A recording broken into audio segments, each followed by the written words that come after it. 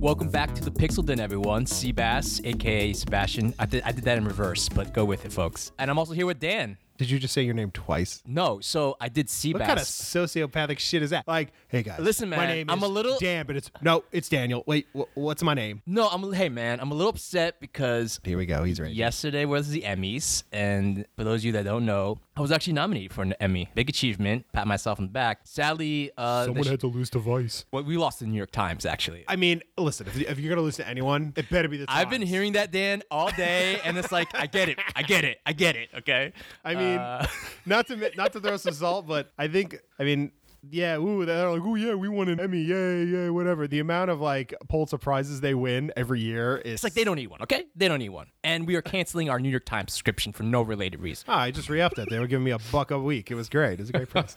Oh my God. But hey man, what's going on? What's new? The weather is getting a little more chilly. Oh, it's okay. All right, listen, tropical person. Okay, I am not cold-blooded. you are equator people. This is not I'm my Arctic tundra people. So this you're just is my like, time. Yes. We had your time. Yes. We had the heat wave for 3 weeks. Okay, and my electric bill loved it. But now it's my time. Now it's your time to shine, but Get out the hoodies. Yeah. My son gets to wear a hoodie for the first time this year. It's great. His godfather went and bought him like a shit ton of hoodies, and we're all excited about it. fashion time for the baby. Mm-hmm. Yeah, but other than that, what shows have you been watching? Anything catch your eye recently? What have I been watching? Yes, I started, of course, because, I mean, it's no surprise to the listeners that I'm a big Star Wars fan, so I started Andor. How is it? I have yet to do it, but I'm going to start because I have 2 weeks off before I start my new gig. So what do you do when you have time to kill? You watch TV. Yeah. How is it? Okay, so I dig it a lot because they're changing the formula and the style. So it's funny you say that because I hate that, so many articles are like built on a new show and like they oftentimes spoil it. So I have to be careful with what I read. Right. They were comparing the fact that The Last Jedi tried something similar where they break from the Star Wars lore. I'm not saying it's similar to Andor. I'm just saying what it read. It's basically you're trying to go away from the tried and true Star Wars formula. Yes and no. I think There's still elements. Well, I mean, it's Star Wars, right? It's Star Wars, of course, But this one, I think, had a lot going for it because it didn't have to course correct anything. Right. But So- when's it set? Set right? So it takes place, obviously... Before Rogue One, I think, right? Yes, it takes place 5 years before Rogue One. So a lot of us hardcore Star Wars lore nerds. So the first 30 seconds of the show, they give you a dateline. Like it kicks on to it shows Andor. And every Star Wars fan knows that. Knows that dateline because it's called BBY. So it's 5 BBY. And BBY means before the Battle of Yavin, which is the first. So in All New Hope, when the Death Star shows up and they all the X-Wings go and they save the day and like the Yahoo scene with Harrison Ford. Yeah. That's Yavin. So that's how they've always did their their BC and their AD is they base the entire calendar for lore purposes before or after that battle. Okay. So to give you a general idea, Rogue One takes place like a week before that. Yeah, and makes sense if you've watched the movie. Yeah, takes about a week before that. Andor takes place 5 years before that battle. Gotcha. So this is 5 years before Luke and Leia and Han meet each other and go on their adventures. Yeah. Okay. I saw a ton of articles come out showing okay, hey, for you people, this is what that meant. Like the BBY, and all of us like fucking nerds in the corner are like, shut the fuck up, sit down, we know what this is. All right, so don't you Star Wars explain to me, okay? Instead of mansplaining, it's Star Wars Yes. splaining. Okay. Star Wars is neutral in all forms. But anyway, so it does that. So it doesn't have to do any course correcting like the sequel trilogy. It's its own original story, right? My gripe is the first 2 episodes, nothing really happens. And then it goes. I'm not talking about the plot of the show, but like the first 2 episodes, I remember the acting carries it. The casting's amazing. I like Diego Luna. Oh, he's amazing in it. I think he was an awesome pick for Rogue One, and I love that they gave him It's funny. I'm kind of curious, what went to the thinking of let's make a show based on this one character in the spin-off movie. Well, because in Rogue One, he's an interesting character because Rogue One, he's killing people. Yeah. Like he straight up kills a guy the first time you see him. Yeah. He's about to go and kill Jane Orso's father. Like he's about to snipe him. He's going to assassinate him. This is a Star Wars and they're talking about assassinations. Yeah. Right? Yeah. Now he doesn't. He helps and he helps the... Actually, now that I think about it, I shouldn't be surprised because they just made Boba Fett and... Yeah, but it's like he's an interesting character. Yeah. He's an original... Like this isn't something they're pulling from like the old Star Wars movies. Like he's an original character. People liked him. The actor's really good. It was casted really well. And also too, you can play the modern era card, but it's like, okay, here's a Latino who's starring in a Star Wars show. What's up? It's a Disney show. Yeah. And a Latino is starring in it. Yeah. It's fucking named after his character. Who would have thunk it? I think that's awesome. Like, it's like, this is like what people, now this isn't like, getting into like kind of the woke stuff, which it's not. Yeah, no. It doesn't do that, but it's very much, that's why I like it, because you're not getting the vibe, you're not getting, Disney's just giving a Latino a show to shut them up. Like a hand me out. It's like, well, we got it's a Hispanic Heritage Month. Yeah, we have to check that box. Yes. Ironically.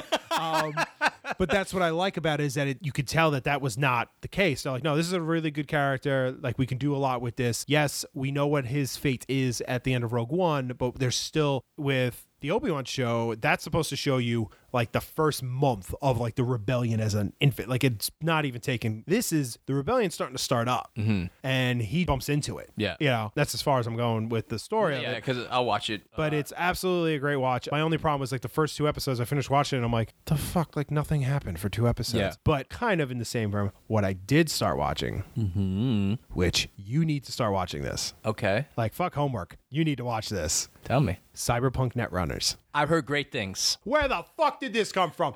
Dude, out of fucking nowhere. Okay. So what's crazy is it's making everyone going back to play Cyberpunk. Are you playing it right now? No, but it's reinstalled. Okay.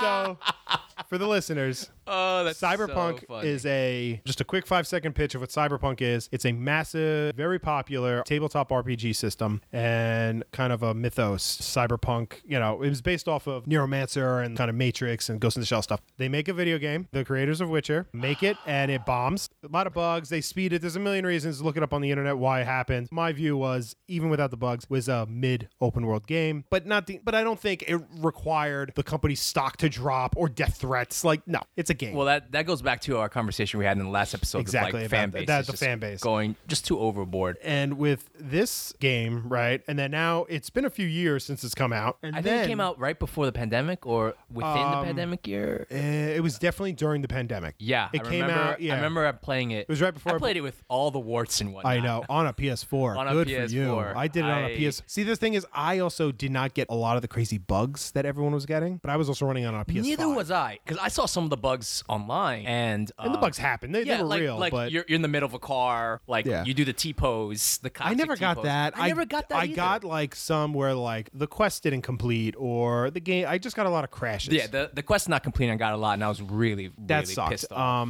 So the game kind of cools. Then they announced they're doing a big DLC package for it. Then all of a sudden, Netflix is like, oh yeah, we have an anime out. It's called Netrunners. Okay. And then all of a sudden people started watching Which they didn't mention in the video game. Yeah. There's a whole subclass of them. Netrunners are essentially like hackers. Yeah, it's essentially what a Netrunner is in the Cyberpunk mythos. Is it's like, so where everyone's like augmented and these guys are just like badass hackers. So I saw... So there's a YouTuber I follow whose name, his channel is called Gigok, but his name is Gaunt. He's a British anime YouTuber. He does really amazing, quick reviews, but he does them really elegantly, and he's really funny. So he does it, he kind of gives these criticisms in these reviews and his opinions on anime and anime culture, but he's well read, he's very articulate, and it's a very well produced and edited channel. So definitely give him a shot. And he's also around our age, which is great. Yeah. Which the older I get, the more I find that very important, and it has nothing to go with the fucking Zoomer generation. None of that shit. It's just very much like relatability. I'm 35 years old. It's a little weird for me to just sit and watch 15 hours of a 21-year-old on YouTube. Like, it's a little weird. So anyway, he was talking about Netrunners, and I'm like, and he was like, it's on Netflix, right? Yeah. It's definitely on Netflix. It's a 10-episode run. Short episodes too, right? 20, 30 minutes. Yeah. The first episode, I was like, I'm fucking in, man. The animation, the writing. They do some great stuff with the characters, and like, it's only 10 episodes, and even after like 3 or 4 episodes, I feel like attached to like minor characters of the show. Yeah. It's weird because what happens is people meme the shit out of a popular show. Yeah. And for some reason, that show in particular is being memed. Oh yeah. Yeah, but it's really good. And there's also like, it doesn't help. Actually, no, sorry. It does help. There's a fucking drought of like really good anime right now. I mean, there are good anime. People, please be nice to me. But there's... Have you checked out Arcane? Yes, Arcane was very good. Okay. Maybe Arcane is worth all the praise it gets. I don't play League of Legends. I just can't play MOBAs anymore. But that was a really well written and animated show. I wonder if Netflix lately has been churning out animes from both local. That's the big subject right now. Is are they just going to do this for video games now? And like, ironically, everyone's like, the fucking animes are becoming better than the games. Video games, yeah. Oh, and man. I'm cool with that. Shit, I'm like this. Like Arcane, I really liked. It's a bankable idea if you think about it, because look, you already have a built-in audience from the games, and then you have anime fans that are just looking for something. They're also different. like doing it right. They're throwing these IPs at seasoned anime production studios. They're not throwing this at like three guys in a basement. So people are like, okay, they're throwing this at studios that have a backlog where they're like, no, the stuff we have, we come up with solid stuff. Even if people don't like it, it's edited well. It's not like the studio that made the video game is also doing the anime. They're handing out to people that know what they're doing. Exactly. And that includes writers, that includes the anime style. Yep. Yeah. People who understand and appreciate and have a passion for anime, that's who you give it to. Yeah. So, yeah. So I'll definitely check out Netrunners or Edge Runners. What is it called?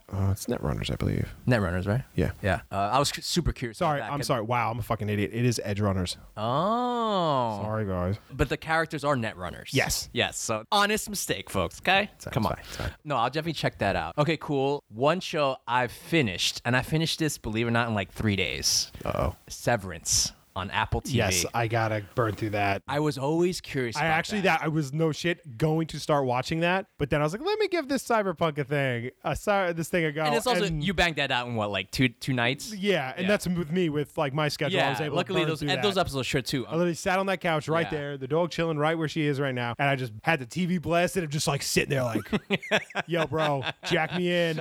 I need. And then I just think it's so funny. You're like, maybe I should play Cyberpunk the game again. No shit. The next day I went home and I'm also running through God of War right now. You think the creators of that game are just like, yes. Oh, it's already out there. We're back, baby. It's already in the number one selling game on Steam again. Yeah, like, so funny. Now, mind you, that game they made stupid money on. Even though all the bad reviews, they made they were giving out refunds. So, whoo. Yeah, I mean, good for them. But anyway, Severance. I'm late to the game because this show came out, I think, last year or something. I'm hearing a lot of people talking about it. And everyone that I knew that I respected their opinions was like, you gotta watch this show, you gotta watch this show. And I was like, okay. But then obviously as things happen, you get lost in the ethos of other shows and you forget what people recommended to you and all that other stuff, blah, blah, blah. So then I was like, okay, I'm gonna finally sit down and watch Severance. Wow. Like, as you like to say, you know what? Give me weird. Dan, this is fucking weird. But in a good way, in a well-written and I'll give you the premise of this show. So essentially, you know how everyone, you're like, you wish you could separate your work from your home life? Mm-hmm. Well, in this world of Severance, you go through a procedure where you're essentially, when you go to work, your memories of your home are completely erased. You don't know anything outside of the work life. Mm-hmm. All the memories you're built in are created from day one when you start your work. Like you meet your coworkers, and blah, blah, blah. And then as soon as you leave the workplace. Does the flip? It does the flip. You're back. You don't know what happened at work at all. Oh, shit can get weird, man. Yeah. Okay. Yeah. So in this world, basically you go through procedure. How does that work? Like you show up to work and you hook up with the hot secretary and it turns out you got like 30 kids at home. You don't know. Oh, I dig that shit. I dig this already. I gotta check this out. Okay. And a clever thing too is like this company, you leave at different times. So you don't run into each other outside of that. Work. Okay. I don't want to give more details. I'm already on it. So like no joke, that was on my list and I was like, all right, let's start Severance. Yeah. And I'm like, oh, wait a minute, And let me tell you, Dan, the pilot was one of the best pilots I've seen in a long time. Wow. I'll give it that much praise because I love the introduction of the world, the uniqueness of that idea that I just mentioned, and also the acting. And of course, I think a good pilot ends on a great little cliffhanger or like a twist. Well, yeah. I mean, Mad Men did that. Mad Men. It was like the twist is that one of the best pilots ever. You find out that he's married at home, and you're like, holy shit. It's like this womanizing. I sleep with other girls. You're like, this is my guy, bro. I want to be him. I got 2 kids and a wife. And you're like, whoa. Like, it's like, and the title of the pilot is Smoke in Their Eyes, which is like perfectly. I got you. So yeah, I finished that in like 2 nights. They're about 45 to 55 minutes long, so I imagine you'll take like 2 at a time or something like that. I can't do it in a day, but I can burn through you can burn through that. Highly recommend, Dan. Ben Stiller directed most of the episodes. See, he's an underrated director. Yes, I think people get caught up in his his movies, which is a solid career. And he's made a lot of funny movies, but he's also a good storyteller and he understands nuances. Yeah. And obviously this show has comedic elements, but it's mostly like a serious type of series. Dark comedy. I love dark comedy. You know, dark comedy, I would say it. Yeah. But it's also a metaphor on like the current work life and, you know, like just adjusting to coming over a trauma. And like it's all these elements and it's so well done, so well acted too. Adam Scott, are you familiar with Adam Scott? Party Down, Parks and Rec. Very funny guy. He's in a more serious, nuanced role here, but he kills it. Yeah. He kills it too. Yeah, I got And the female lead who no one knows about, I knew her from a show called Man Seeking Woman. I don't know if anyone has ever seen that show. On FX. But she was great in that. And so I knew she could pull it off, but she's phenomenal in that. John Turturro. In everything, basically. He's in there. Yeah. There's another old savvy actor there. I don't want to spoil it for you, but he's in there. And you're gonna, when he shows up, you're going to be like, oh, yeah. Okay. So he interacts with John Turturro a lot. And then Patricia Arquette is in there, too, and she, like, kills it in her role. I won't tell her what she does there, but it is well acted, extremely well written, and the season ends on a cliffhanger that when is season 2 getting That's what I Gotcha. I'm definitely, it's on my queue. I just I gave everyone here the Listener Soup premise, so you should definitely check it out if you haven't already. I know it's been a year since it's already been out, so people have already watched it. But that's the thing with television shows now is that the big premieres no longer dictates if the show's going to be successful. Exactly. Because people do get to shows later on now. Yeah. It'll always be there because, like, you obviously, you know, we all can't watch multiple, at least in my... I'm finding it harder and harder. Like, there's so many shows I'm burning through right now that are just coming out weekly now that it's hard for me to keep up. You know? Yeah, because, like, you want to be able to watch it on your time. And, like, when you can just sit your down... time never shows your up. time never shows up. And then by the time you really want to watch one show, you hear about something else. And then your backlog is building. Your queue's building. Everything builds up. And you're like, damn, I missed it out. So that's why I kind of understand and sympathize with people that, like, just won't watch shows. Like, especially, like, I know, like, when Game of Thrones was at its peak, I knew people who were, like, not watching it. Yeah. And I'm like, oh, you would love it. And like, nope. Because they do not want to get into, like, part of them doesn't want to get into the hype, and a lot of them, like, feel there's, like, people are talking about now, there's genuine anxiety with keeping up with shows. Yeah. Because there's so much of it, but it's also, there's a big group think with certain things. Because when there's always a show everyone's into. Yeah. At any given time, there'll be that one show most people are talking. Now, then there's scales of that. Like Game of Thrones, everyone was fucking watching that show. But then there are shows like Severance where it's kind of like, oh, okay, first, it's Apple TV, right? Apple TV, yeah. So Apple TV kind of, it's like, oh, okay, not many people really watch the stuff from them. But they don't have it. Yeah, yes, a lot of people just don't have it. But there's a lot of, I know people who just like, I can't even keep up, so I don't even bother. Yeah, it's like, obviously, everyone was so hyped about the new Lord of the Rings show. I haven't touched that with the 10-foot pole yet because, like, I'm already watching House of the Dragon. To me, watching two shows, it's like I'm watching Olympus Has Fallen and what's that other one that came out? That's exactly the same movie. I forget it. But White House Down. White House Down. Thank you, Dan. I didn't even have to Google that shit. That's how bad it's like. Same movie. No, they are. Well, that's my thing is, like, I made that mistake of doing, I mean, it's not a mistake. I mean, we're an entertainment podcast. I got to watch it, right? So because Game of Thrones and I think Lord of the Rings came out the same week or like a week apart. Or you're like maybe like second episode of House of Dragon and then Lord of the Rings came out. I had to take a break from Game of Thrones because also too, and I've talked about this in the past, I have such Game of Thrones fatigue that I'm not sure if it's ever going to go away. And I liked what they were doing with it, but I'm like, all right, I need a break. But I'm also doing Lord of the Rings, so I'm like doing two fantasy things at once. Now I have a rule. So I read about 2 to 3 books at a time. Mm-hmm. I usually go through about a book a week. But my rules are with that is they can never be of the same genre. So right now I'm reading a science fiction space opera, so it's a heavy thing. And the other book that I'm reading is a fantasy story, and then I'm reading a nonfiction book. I will not do 2 fantasies at the same time, or 2 sci-fis at the same time, or 3 biographies at the same time. Yeah. Won't do it. I could. I've done it in the past. I don't like because to me it kind of takes a lot of the excitement out of reading those genres out. It's kind of like because I imagine there'd be similar themes, similar. Yeah, or they're doing something different. You know, it's like, oh, this one kind of did. I call it like, all right, here's a thing. And then you never be compare and contrast, right? Like, then you're like, I favor this book more. So if I'm reading 2 sci-fi books that have light speed in it, and I'm like, oh, this one calls it warp speed, and they use some weird device to do it, but this one just has a motor, and that just makes more sense. And it's like, well, I can't now, you know. So it just in my head starts to spiral, and I'm out of it. It just blends. So it's the same thing with TV shows. I've learned, like, so I'm like, all right, let me take a break on Game of Thrones. Let me focus on Lord of the Rings. That'll be my fantasy, you know. And then I had the cyberpunk. Right, there's my sci-fi, you know. And then but then it's like, all right, I'm kind of doing Star Wars. But then I got my Welcome to Wrexham, which I'm watching. So yeah, I have to catch up on that too. I have some I'm not loving it. I was kind of hoping it'd be something different. Okay. I like that it's really showing a good appreciation for football because that's not something that's for those really that don't appreciate football. Let's be honest, because I mean we're in the States. Most people don't. It's broadcasting on FX here in the States, and America's relationship with football is little to none. It's lukewarm. Yeah. And we all come from European football, not American football. Not soccer, whatever. The one where they kick the ball with the feet. Where it's actual. But our families come from countries that is a major thing. And it's I grew up watching my best friend's dad play Fenerbahce and Galatasaray. Now those are fucking games, right? It's funny. So I watched that stuff. And so the atmosphere on the stadiums is awesome. Quick anecdote of a friend of mine. When he went to Turkey, told me that his family is a big Fenerbahce fan. They're big Fenerbahce, which for people who don't know what Fenerbahce, there's two major premier leagues in Turkey. It's Fenerbahce and Galatasaray. And it's kind of like Yankees or Mets, bro. But your safety with Yankee or Mets are American League, bro, National League. Do they play in the same stadium? Yes. No, they don't play in the same stadium, but they do play each other. They do play each other. Because it's one league. Yeah. Oh, yeah. And he said it's like Barcelona, Real Madrid in Spain. It's exactly that.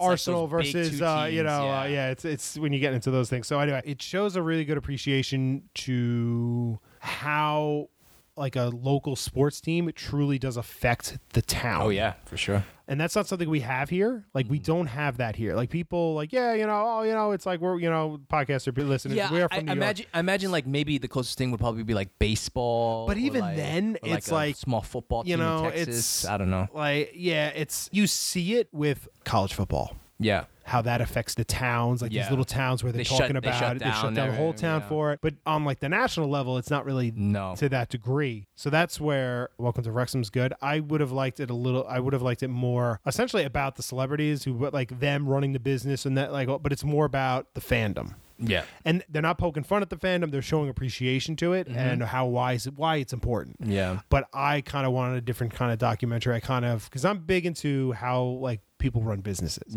and how things run. That's essentially what I do for a living. So it's so I'm very interested in okay, so when you hear prime example, Mr. Beast right now is doing a big run of podcasts right now. I listen to a ton of Mr. Beast things, and listen, we're on YouTube, so you got to know the master, right? You got to know how he's doing it. But then there was a podcast with his business manager, and it was on a little nothing channel. And that's the guy I want to hear. Yeah. This is the guy who's all right, Mr. Beast is oh, here we go. I'll give you $1 million. But behind the face, there's a team He's of the people. idea. Yeah, Mr. Beast is the ideas man. He's, the face of the business. He's the one who brings that energy. I know he gets a lot of flack, but after listening to about maybe 10 hours of podcasts and YouTubes about Mr. Beast, that guy is the shit. He's someone who he got unlimited power, but he's using it for good, right? Yeah. I remember one time he recreated Squid Game. That's the one everyone knows him from. Yeah, he spent almost insane to set up those sets. Almost $4 million for a pod. Yeah. But so I was listening to his business manager, and it was really wild to hear this guy who was around his age. He was only maybe a little bit older. He's still a kid. Yeah. And he's he wants to do these things, and we got to make sure he can still do them. You'll run out of money. And it's not just money. It's the resources and how to run these businesses and how to make sure you don't get sued. And because here's the thing, I could walk around and give food to everybody. I can just give you a uncooked turkey. Here you go. I can give you $1 million. I can give out $1 million of those for free on Thanksgiving. Someone's going to sue me because someone's going to cook that turkey and get sick. And now it's my fault because I gave it to them. All right. Now, I'm not saying that's to stop me from donating, but now it's it's the little things. Yeah. And now, how do you protect Mr. Beast from that? You got to protect him from himself. And how do you run a behemoth of a business like that when you're 25? It's all right, cool. Jesus, he's 25. I think I know he's under 30. Oh my God. But anyway, so I was always very interested in how they run the businesses on the back end. So that was so maybe Welcome to Wrexham didn't really show that. Yeah, it doesn't really show that part. Because actually running a football team is a lot of work. It's a shit ton of work. Played Football Simulator, bro. I know how to do it. Okay. Everyone's played FIFA, Madden. Yeah. I played the Football Manager. Okay. But yeah, so I was kind of hoping it'd be more of that. But it is definitely not a bad docuseries. You've watched Moneyball, right? The movie with Brad Pitt? Yeah. That is very much like that. When it's you like that stuff. I want to all right, cool. Listen, I know how an athlete becomes a god at what they do. Dedication, time, and talent. Yeah. You get those three things in there, they're going to be God. You know, LeBron James, for better or for worse, he is the first one on the court and the last one to leave every day, and it shows. Yeah. You know, Michael Jordan was a god, but what happened? He just was more dedicated than everyone else. He just never stopped thinking about that. That's what you really see in The Last Dance too. Like he wanted it more than anybody. And I always thought that was a trope until you really start doing things. And he may have rubbed people the wrong way because of his that. And, he was the GOAT.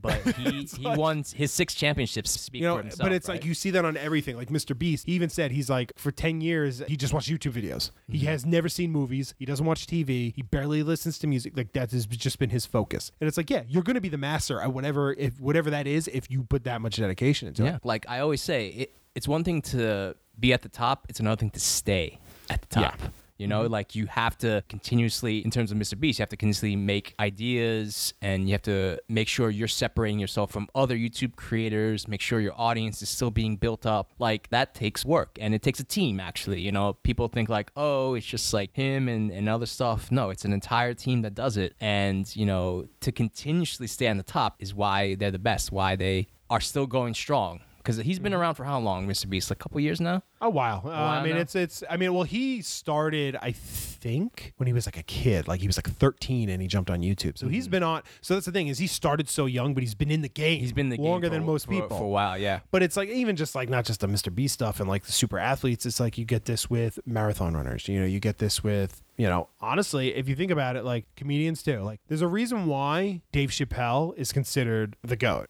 Or I think Dave Chappelle's amazing. I think Chris Rock is funnier, but that's a totally different story. But oh yeah, I'm picking real.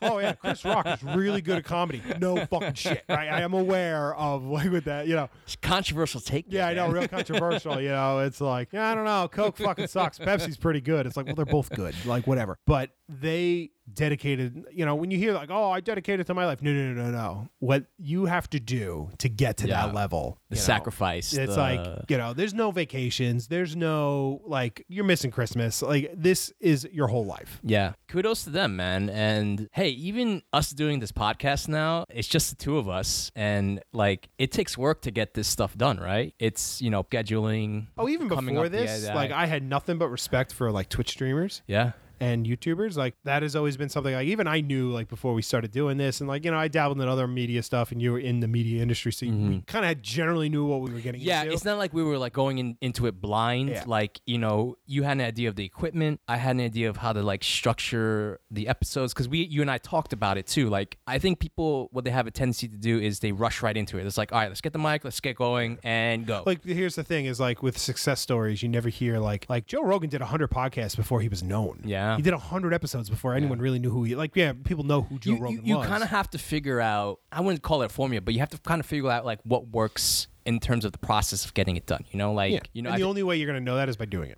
Exactly. You can read it a million times. You can plan it, but actually go out there, you know, make mistakes or make stuff that you're like, actually, this came out better than I thought it would, you know? Oh, yeah. I mean, and then you find things that you're like, oh, I really like doing this. You know, I really like doing that. Like, that's the anecdote with Larry King. Like, he was like an intern. He was working at a radio station and he wasn't even on the air. He was just working at the station. And one day the host got sick and they're like, Larry, get on the radio, start talking. Live radio, right? And he had no idea what to say or anything. And Nicky said, he's like, well, I'll just start by introducing myself. This guy had no lines, no program plan, nothing. Yeah. And it literally just like, all right, I'm just going to just talk. You know, it's like, it's just a matter of like, once you do get that opportunity, you got to take it, right? You got to make yourself known and make yourself be like, okay, this guy actually pulled it off and let's keep going with him. Because if you don't, then you're just like, you're just a fill-in. You're such a substitute until the real big guy comes back. I was talking this with my crew a couple days ago. I was saying like I have nothing but respect for even the shittiest Twitch stream because the amount like they are doing live production themselves while being on the air and they have to be entertaining and play a game and be good at that game all at the same time. Although I don't know how many people are going to go with Twitch now after the recent revenue split. Did you hear about that news where they're going from 70-30 to now 50-50? And a lot of top streamers are like, going to YouTube. Well, here's the thing is probably not right about away. Like a year ago, like there was that big leak, all the financials and how much they made. Yeah. And of course, like, you know, the big top ones, like, of course they make, but all the YouTubers were like, really? That's all you're making? Like, that's all you're, like, YouTube brings in the real money. Like, don't get me wrong. Like, Twitch makes money. Like, Pokimane, I give women so much credit on for being on that Twitch. platform and Twitch. The Holy comments, fuck. like the incels, the amount of incels, even just and not misogyny. just the incels, just misogyny. And then there's like the hero complex. There's just like for a woman to go out and put herself out there, they got more goddamn. Yeah, fuck, I would never do that. Like, it's like I'm nervous doing this, and people don't know my face. And you know, it's so funny. Like, I don't know if you're aware of the recent Twitch drama. I know about the just chatting. I don't want to get too much into it. I don't know. I knew about the gambling where they're cutting the gambling. The gambling, and then they because of someone going against gambling, there were allegations of covering up sexual assault, and then that one I saw. Yeah. So I actually been following that story because some of the streamers involved I actually follow, and I cannot tell you how emotionally immature streamers are. Well, so you gotta understand something. They're kids, man. They're younger. Dan, they're in their like mid to late 20s and early 30s, and they spend their life in front of a screen talking to an empty void. And it's like I don't think people realize that. Yes, because like when I follow a story and I hear people saying, "Oh, how stupid could they be?" It's like, well, number one, I don't think they're well-adjusted individuals. I'll be frank. Some of them, yeah. Two, like they have quote-unquote managers and PR people, but I don't know if they're the right people. So I've heard that before about like the representation of Twitch streamers and YouTubers is like dog shit. Yes. So they're not part. I don't believe they're part of the guild. So they don't get really the proper protection or that they should. And I know recently there's been agencies to try and represent them because they need it. Holy shit, do they need it? I believe that. Yeah, because that's the thing is because they bring like some of these like a lot of them bring in some real money, real cash to the point where like they can blow off like 10 grand in one stream to like okay, if I laugh at this video, the person who submitted gets I spin a wheel and I'll give you 10K. Yeah, I've seen the wheel stuff. Yeah. And and I think that's brilliant. That's good fucking TV. It's good content. I mean, they're really clever. I gotta give it Twitch streamers. Like, if they're lagging in content, they'll put the work in and see, okay, let's figure out something like, okay, all right, everyone submit me a picture of you, and I guess either whether you're a viewer of mine or another Twitch streamer. Yeah. It's well, that's my really view with like stuff. Twitch. I believe is like the modern version of public broadcasting. Yeah, we discussed this. The PBS. Yeah, we've talked about this before. That's always been my view with Twitch streams because anyone could start one and anyone could do weird stuff. And you have to. It's funny because you and we're in our 30s. I feel like we're well-adjusted individuals. I think. Sure. We touch grass. No, occasionally. But I see a lot of these streamers, and I'm like, man, I don't know if they have someone in their corner just like being take a break, and they like, don't. There was a documentary that followed a bunch of like a Twitch house, like a streamer house, like a content house or whatever, and they all live there. And it's like they talk about some of these it's like you hear on the news, it's like, oh, this doing a subathon and this person's been up for 36 hours. It's like, that is so dangerous for your mental and physical health. Like, no offense, I have done runs in my life where I've been up for I think the longest I've ever been up was 42 hours, and it was not easy, but I remember by the end of it. So essentially what happened was me and my wife, we had one wedding on a Friday. I remember this story. And then we had another on the other side of the country. This was before the kid, you think? No, we couldn't have done it now. No. But yeah, so essentially it just wound up, I worked the day, I went to a wedding, then after the wedding we flew to California, and then we had to drive all the way to San Diego.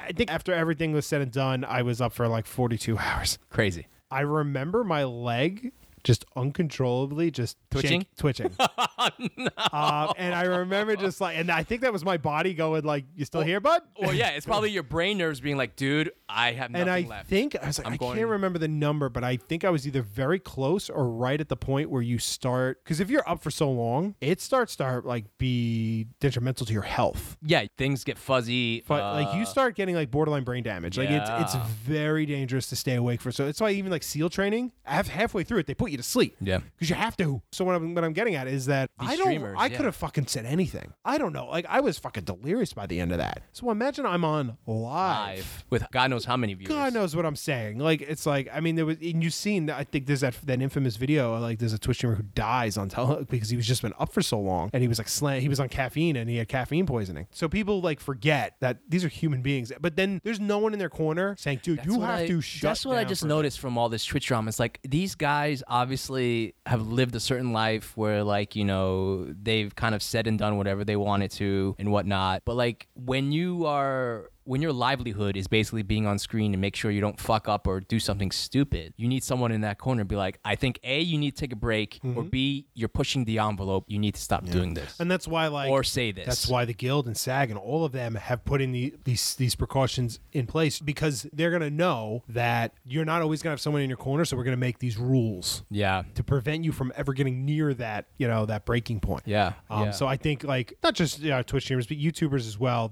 I think they need much better representation. Also, I kind of question the Twitch platform itself and the people that run it. Maybe they need a wake-up call too, because they've let things go on that platform. It took a lot. It took a lot for them to ban certain types of gambling on there. Yeah, not just gambling, but just like the exposure to hot tub streams. I don't know where you stand with that. Well, it's a tricky thing. Like, do I really want to sit and watch a gorgeous person in a hot tub? I don't really care. There's 12-year-olds on the site and be like, ooh, look at that. And that's boobies. where I kind of like. That's where it's like, for me as an adult, I know I'm like, well, that's not really for me. I don't really care. But then my view is, hey, make your bread. Like, if you want to go and put on a bathing suit and sit in a hot tub and talk to weirdos for 3 hours. I'm not really judging as far as the people that are making that content. Oh, you mean like the actual view, the protections, the protections, the actual viewers. I gotcha. Yeah, it's just, and then they ban random people for doing something minor versus people doing really bad shit. They're still on. Like, there's like a imbalance, unfairness, I think. Well, you find this on almost every platform on the internet. So that's the thing, is the internet's still the Wild West. It's not. I know, dude. So you hear about this, like, these, like, certain people who get blocked on Twitter, who get banned on Instagram, who get who get these platforms, and like the people who control the platform are very slow to react, or anything, or any reaction at all barely happens. I think it's because technology companies are not in the business of stifling their user base. That's their revenue. Yeah. So I could see why. I'm not saying it's right. And I don't think it's right, but I think I can understand why they're slow to react. I guess, yeah. I can see that. It's because it's like the old saying, the customer's always right. Mm-hmm. Well, who's the customer on Twitch? Yeah. Me, who goes and watches these videos, or the content creator? Mm-hmm. Now, who is the customer is based on your point of view. Yeah. So the customer for Twitch is me and the streamer. Yeah. Like, it's not in their best interest to slow it down. I mean, I've definitely seen a lot of Twitch streamers move to YouTube recently in the past year or so, and big ones too. So I'm wondering, like, let's call it what it is. If like someone super big like XQC basically says, I'm off Twitch, I'm going to YouTube, do they press the panic button and be like, we have to change something, or we have to do this, blah, blah, blah, or they're hoping that another wave of content creators will come to kind of fill the gaps? Well, I think it's too far. I think that's happened before. Ninja did it. Now, Ninja did it. He jumped over to Microsoft. He got a blow of money, and a big chunk of his audience followed, but not all of them. That's the thing, too. Like, I think it's, and I think streamers recognize this, is like when you make this switch from, like, say, Twitch to YouTube, there's going to be definitely an adjustment period, because it's also different audiences. Different audiences. You go to Twitch for something different than you do. Exactly. So my Twitch, I don't go to just sit and watch Twitch. Mm-hmm. If I'm working on a project, it's on my second screen. It's background noise to me. Yeah. And there are Twitch streamers that I follow that I've been following since before I was married. Mm-hmm. And it's just fun to watch them like grow into these. And some of these guys like never get mega big. Yeah. But that's fine. I mean, they get the numbers, they're happy, and they're doing the content they want to do. And it's funny to see them like 24-hour streams like 5 years ago, and now they're like, all right, so I'm on from 12 to 5 today, and I'll be on again. And it's like you start to see, I'm off on don't Sundays. Burn yourself out, that's man. awesome. I love that they're doing that. Yeah. But then like YouTube, I'm going for now. YouTube's like a borderline addiction for me. It's like like there's certain channels that I'm always watching every day. Yeah. Because it's so easy to consume the content. But then there's Netflix. Yeah. I'm going to Netflix for something totally different than I am for YouTube. Yeah. I'll sit and watch a 4-hour YouTube video, no problem. But I it's know different. What's wrong with us. But it's different content that I'm consuming. Yeah. No, you run into that black hole of YouTube. I've done the same thing as well. And I just wonder the life of Twitch. And see, I don't think it's going anywhere because there's so my long-winded answer would have been so you think that there's so many people trying to make it on these platforms that it's not just going to disappear overnight. There'll be like a new wave of content There's creators. so much money so they've already proved there's already a model that proves that you can make Twitch makes money. Well, yeah. I mean, look, Amazon Prime and the NFL now, they're in partnership with Twitch now. What I'm getting at is they wouldn't have done TV that if they didn't believe it. Dead. And now I'm not the only one saying this. This is nothing unique. TV would have been dead years ago if the major sports channels went to the internet. If the NFL as a whole, not just Thursday night, went to YouTube TV, regular TV is fucking done. Yeah, because like those cop procedurals, those doctor shows. How many viewers? Like 2 million a night or something like that? It's like, come on. Those shows, they can't sustain the network, I think, for long enough. And you're right. I think Andrew Schultz, who's a pretty good, one of my favorite comedians, he pointed that out, that like Netflix has to throw like $20 million at a movie for 2 hours of content. Mm-hmm. Whereas you can go on YouTube and get 2 hours of, I think in certain aspects, different content, but more intimate content, as in like, let's say they can get 2 hours for free. Like a video essay or something. Not even a video essay. I mean, I can get a comedian. I can go watch a Bert Kreischer talk to another comedian for 3 hours. Well, they have old specials. They have everything on YouTube. They're all doing it. It's like an archive now. That's what I mean. It's like because their licensing thing is like, if it's gonna cost. So if I need to make 2 hours of content, say I'm a Pixel Den.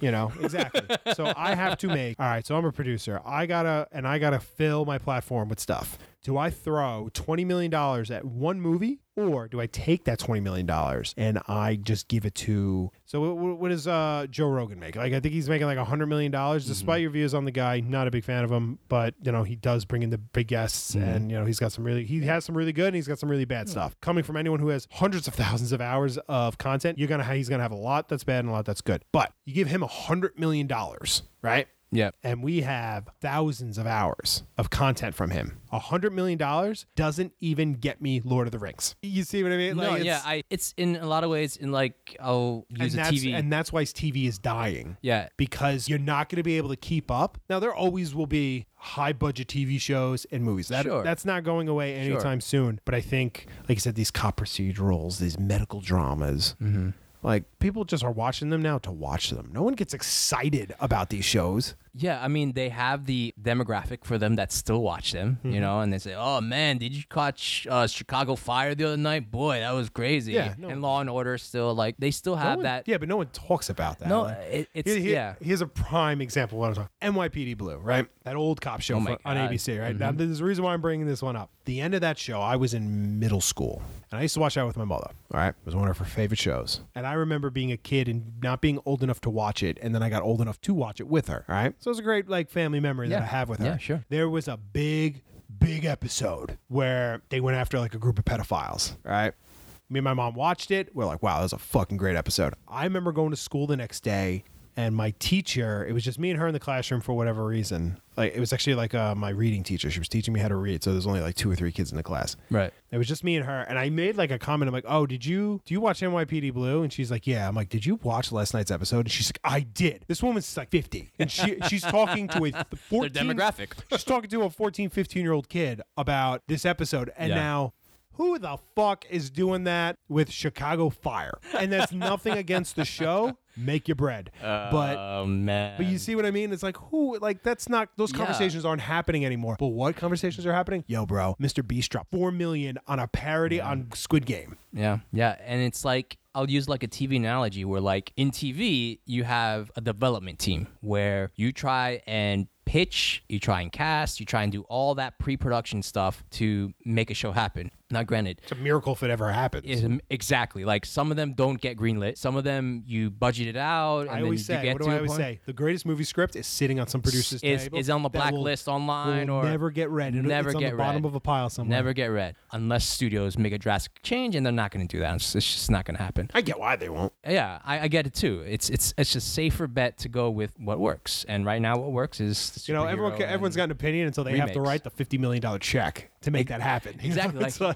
If you want to make something and you have enough money to make it yourself, praise to you. I hope you get a distributor. See, that's the thing. It's like everyone says, like, if I won $1 trillion, what would I do? I would just start doing, like, I would start getting things weird shit made. Yeah. You know what I mean? Like, I would just like, I want 100 episodes of, Yeah, or I would make sure that a studio like A24 just keeps going. Yeah. Yeah, I was like, oh, we're losing money here. It's like, here's more, make more, please. Like, I'd be high. That's what I would do. And I would start, here's some weird, like FX, like, hey, guys, you keep going, you keep making stuff, And, you know, stuff I like. I'll be a sugar daddy. I don't mind being a sugar daddy to like good products. Like, fine. That's good with me. That's like the thing is like, yeah, like I don't want the Lamborghini. No. I just like, all right, I want to like get a studio. I'm like, all right, give me the Duel of Fates, the Star Wars that never was. Go. Like, it's like, you know what I mean? It's I actually picture you doing that. I'd do that. Fuck it. If I had the money, I'd be like, all right, Disney, I'm buying the Star Wars IP to make this one movie.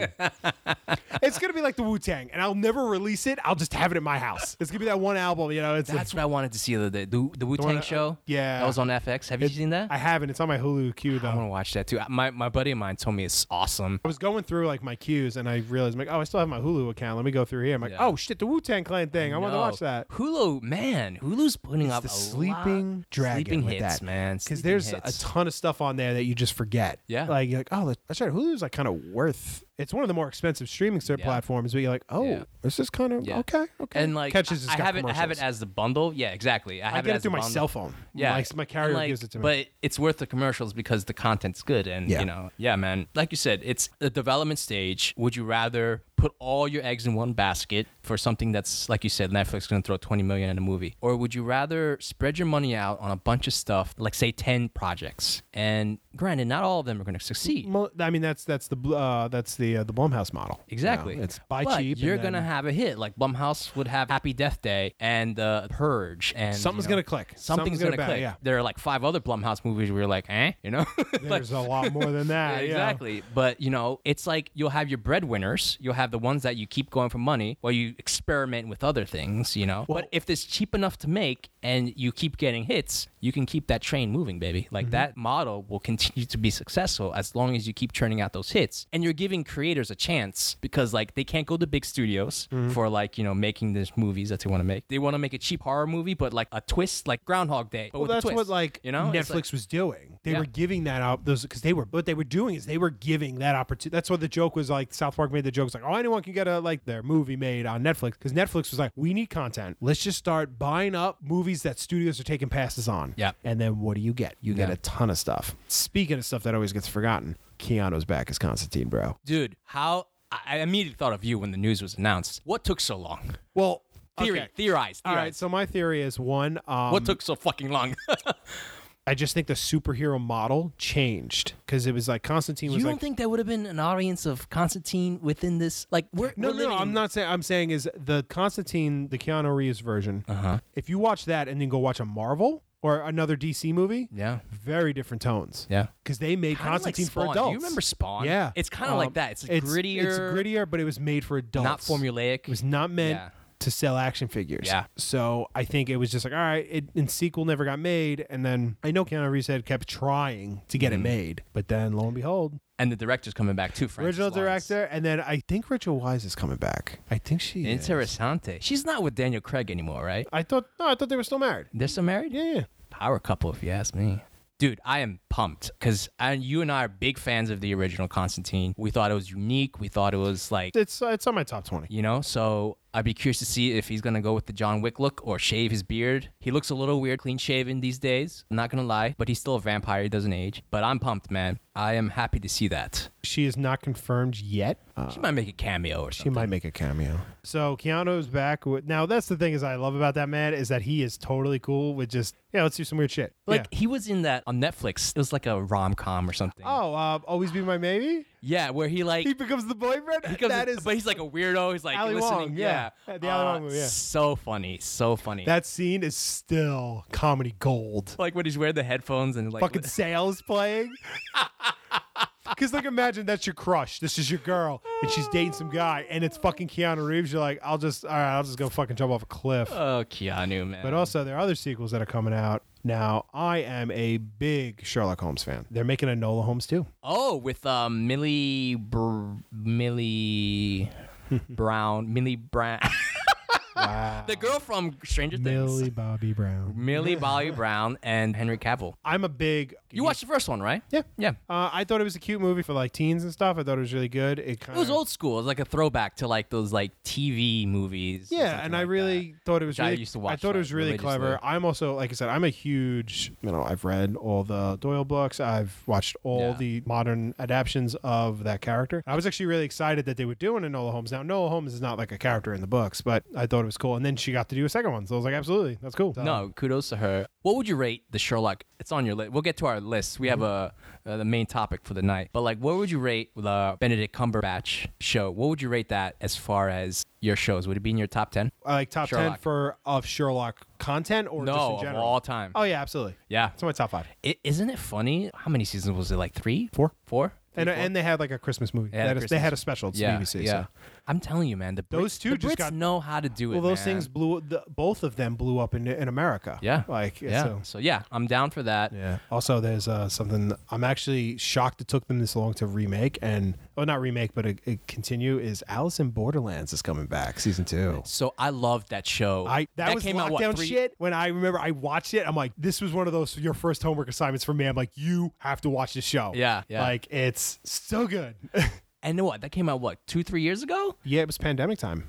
But it was awesome. And essentially, what Alice in Borderland, the first one, is a Netflix show. Well, it's not a Netflix. It's a Japanese show. It's also a manga. And essentially, one day, guy gets teleported to an empty version of Japan, Tokyo, and he has to compete in trials to get poker cards and survive. If you collect all the set, you can get. Apparently, you may get free, and it's just like this whole like. It's a mystery of like why this is happening, if it's even really real. Clever. It's super clever. And it ended on a pretty cool cliffhanger. And there was no talk of it coming back. And then all of a sudden, poosh. Maybe because obviously the COVID restrictions in Japan are probably stricter. They're extremely strict. Yeah, so they're probably waiting until it could be. Yeah. I think it also helped expedite that Squid Game, Parasite, that there's a lot of interest in foreign content now. That I'm all for it. I think we discussed it in a previous episode where like the foreign TV shows and movies, I'm glad they're getting like a platform on Netflix. I'm glad they're getting a platform here in America because they've always been good. It's just now more and more exposure is happening, and I think that's great. Yeah, no, absolutely. I think it's the only way it can go at this point. Yeah. It's like on our side, we're only making cop shows and medical dramas. I know. Or we're borrowing from foreign films and just Americanizing it. Yeah. Okay, cool. So let's talk with the main topic today. So when's the last time you had Domino's, Dan? Not too long ago, actually. Really? Yeah. I haven't had Domino's in years. That's like our kind of like... We're spoiled, too, because... Well, we're in New York, we have. Yeah, we have the pizza. We had it maybe about a month ago. And we after we had it, we kind of felt gross, and we're like, all right, maybe we should not eat like shit today. I know. That's why I stopped eating it, because they betrayed me. They gave me a shitty pizza, and the sauce was terrible, and I was like, oh, I'm never having this again. But I keep seeing commercials for it, and it's the 5-5-5 deal. You get 3 items for $5. This is why America's so fat, because you get all these food. Our bad food is cheap, and the good food costs $20. Mm-hmm. It's insane. A salad costs $20. Anyway, I was thinking of ideas for our podcast, and then I wanted to divide, because I think our last episode, we did really well, and I know because I'm finishing editing it, kind of like listing our favorite things or like our certain takes on things. Mm-hmm. So I thought we'd do like a 5-5-5 deal. So now what Dan and I are going to do is we're going to read off our list of 5 things of certain topics. So tonight we're going to have favorite movie from each of the past 5 decades. These are like lists are fucking hard to come up with. That's why I gave it to you like over the past weekend. Because Dan, it took me a while to do the decades one. I went back and forth too. I'm not even sure I'm set on my list. Yeah, I'm looking at your list and I'm like, I'm not sure. I get it. Not bad picks, but there's others. Yeah. Something tells me you forgot about a couple things in these decades. Yeah. Again, it's... I tried to make it so like it's the first thing that pops into our head type thing, but then that's kind of how I wrote it. But then you think about it, you're like, I'm pretty sure I forgot something, but let me just go with this. There was one. I'm like, wait a minute, I'm gonna fix that. Yeah. So we have favorite movies from each of the past 5 decades. The second part of the 5-5-5 deal is 5 TV shows you can't live without. These are shows that like had such an impact on you that you're gonna recommend it to someone. You're gonna die on their hill. It has good rewatchability for you, and it is the stuff that if it took away from you forever, you would cry. And then the last of the 5-5-5 deal is 5 video games you're taking on an island. Now, for this one, I suggested single player games. Oh. But hey, man, if you got good Wi-Fi on the island. I was going to say, because the idea was like you're on an island, you're just going to play a video game. It's because so if it's single player only, I am changing one of my tags. Okay. No, all good. We'll talk about it. All good. So let's start with the first part of the we'll do the movies. Yeah. All right. Favorite movie from each of the past 5 decades. Yeah. So let's start with the 1980s. Okay. I put down drum roll. Die Hard. Yes, you did. Not a bad pick. Very good pick. So the ultimate Christmas movie. The ultimate Christmas movie, the ultimate gateway action movie. And for me, that's what it was. Like the first group of movies that I saw besides the Disney movies, and we've talked about that in another episode, were action movies. Like my father took me to movies to see these action movies, so that has a special place in my heart. So the 1980s. Now granted, I didn't watch Die Hard until I was a little older. I'd say I was like 12 or 13 when I watched Die Hard for the first time. But that to me was the quintessential action movie, the popcorn movie, the one where you're like, okay, this is what a movie entertainment is supposed to be like. Big sequences, charismatic actor, great villain, runtime smooth. Actually, it's a pretty long movie. It's longish, but it doesn't feel long. I mean, now it's like for 2022, it's a long movie, but in the 80s it wasn't. And memorable. And that's the thing with these movies. Like, these are your favorite movies. They're not necessarily what you think are the best movies from the decade, but for me at least. So that's how I tried to write my list. Yeah. I didn't try to pick, because I could easily just pick like the best movie that was exactly. made in that decade, you want the ones that like, I think 80s, I think Die Hard. I think 90s, I think blah, blah, blah. And that's what I went with. Thoughts?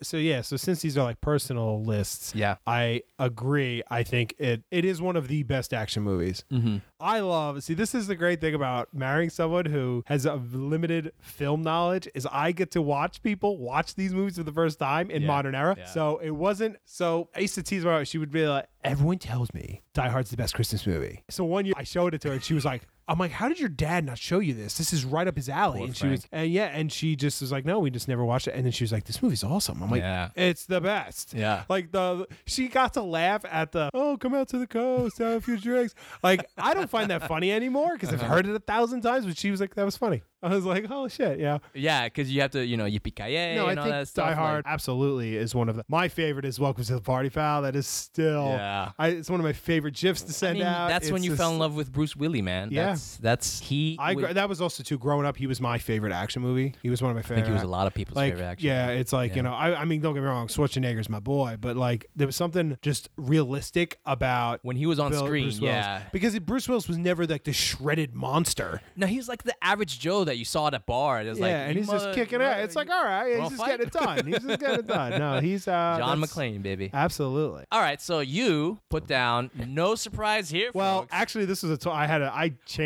This was hard. Ooh, this was hard. Give me the details then. Okay, so what I put was Star Wars: Empire Strikes Back, 1980s. Yes. So I initially was going to put Indiana Jones and Raiders of the Lost Ark. Oh, damn. So that came out in the 80s, right? 1980, right? Yep. On the borderline. Yeah, it was an 80s movie. So I was very torn because I was like, all right, I'm going to pick personal. Problem is, they're both very personal to me. So what Empire Strikes Back is more personal. Okay. So my entire life, my education, my hobbies, I've always wanted to be Indiana Jones. Dun, dun, dun, dun. I'm a big history guy. I read. I wanted to be a photojournalist for the longest time because like I thought that would be a great outlet to do. Like the joke is, I used to tell people, it was like, oh, I did this. I studied history in college. I did this. I did that. And it's like I just wanted to be Indiana Jones. And then I found out you actually can't get paid to be Indiana Jones. True, man. Like as a kid, I used to dress up like him. Mm-hmm. I had a messenger bag, I had a hat on, I got the whip, like it was. Damn, Dan was rocking the fedora. You gotta show me pictures. Yeah, bro. it was cool. And then, and I would always have, I used to marathon all the movies, and But then I thought about Empire Strikes Back. Now, shocker, I've said this 1,000 times. I am a massive Star Wars fan. Mm-hmm. But the reason why I put Empire Strikes Back, one is it is my favorite Star Wars movie. I mean, I know. Hard take right there. But that was the first one I ever saw.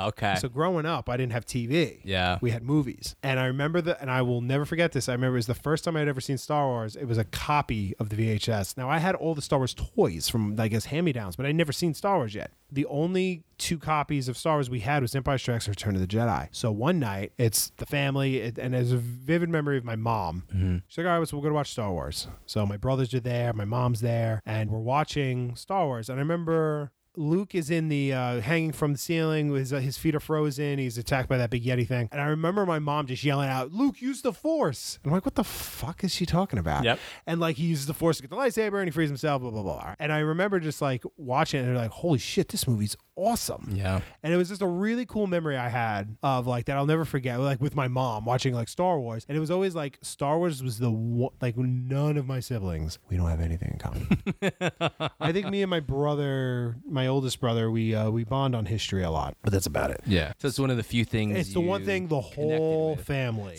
was into. It's not just from a personal movie in terms of like you watch a movie. It's a personal like within family. Yeah. I mean, I've told the story about my brother coming to pick me up at midnight to go see the Star Wars movie. So that kind of tipped the favor in terms of. That's where I was like, all right, if I'm gonna pick, I'm picking the. And I mean, come on, it's Empire Strikes Back. I don't really have to sell the movie on anyone. Like even people who don't like sci-fi know that movie. The one that sets a standard of the sequel's better than the original. Yeah, I totally agree with you. All right, we're moving on to the 90s. 1990s. This one was tough for me. 90s was a hard one because a lot of good shit came out in the 90s.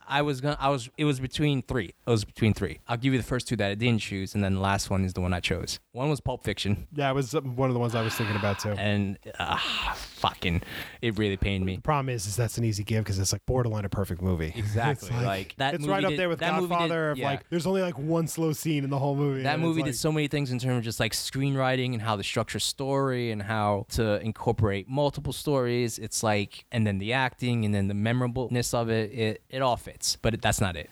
Jurassic Park was the second one that I was thinking about. Uh-huh. I mean, Senor Spielberg. Also on my list of decisions. It hurts. I mean, shit, man. That movie was ahead of its time, and that CGI still holds up to this day. Still holds up. The animation, we all grew up obsessed with dinosaurs after that. Yeah. Like, it's like... Oh, yeah, me especially. I had so many dinosaur toys. Mm-hmm. We all had a favorite. Yeah. We all knew what our favorites were. And honestly, it was 50-50 between Jurassic Park and my ultimate choice, which came out in 1999, The Matrix. No, not a bad pick at all. I mean, in terms of, for me especially, in terms of just like, it combined everything I loved. It combined action, which like I said before, I grew up with action movies, so, obviously that's a given. Like, and groundbreaking action. Like, they were doing wire fights. First ones to do it. First ones to do it. Bullet time and, music, everything fit perfectly. Along with a very unique and not told before narrative that combined the two of them. Say what you want about everything else that followed, but, The Matrix was just so groundbreaking for me, both as a viewer and as someone who eventually got into the business.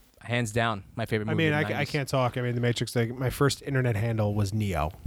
Like, I was that guy. Like, yeah. I mean, we all had him. Mine was Diesel. But here's the thing: my internet handle was able to be Neo. That's how far back I go. Like, it was able to be 3 letters.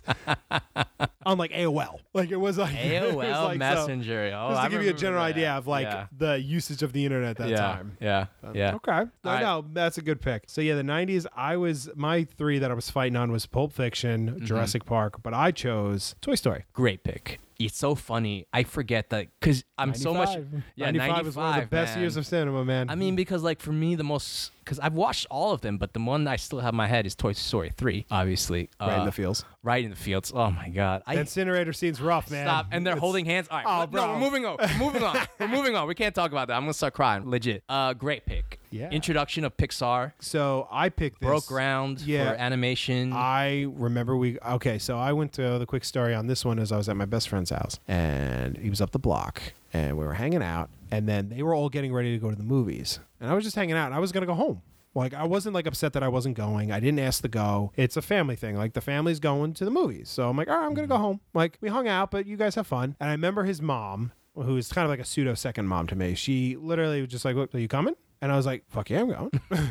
All right. This is 95. So we're tiny. So we go, we see Toy Story. And I remember going home and first off, loving it because I was like, it's Toy Story. It's great. But I remember that was the first time after seeing a new movie that I could not wait to see it again. It killed me that I had to wait for the VHS to come out. And I also didn't really understand how long it would take for that because back then it was 6 months. It was long. I remember nowadays, it's a couple months and bam, it's right in digital. It's like 6 weeks, if that. But it was like, I remember that was the first time I was like, no. And I was a big Disney kid. I watched a ton of movies. There was no filter. I was allowed to watch anything I wanted as a kid. And that was the first time that like movies blew my mind. Because I mean, we were the demographic for that. We were at the perfect age. But so were adults too. That's the beautiful thing about Toy Story is like it's a story that obviously little kids can relate to and enjoy. Yeah, but also adults too. That was the beauty of Pixar. That was definitely and still is. Oh yeah, and still is now. But that was that movie just hit right. Like that was just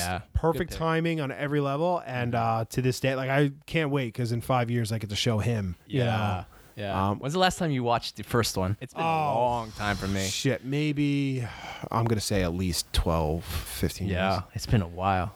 But that'd be a good one to rewatch. Yeah, that's definitely that was right in the feels. Like I was like no, it's got to be fucking Toy Story. That's on my list. Good pick. All right, those are the 90s. Let's go to the 2000s, right in the beginning of the...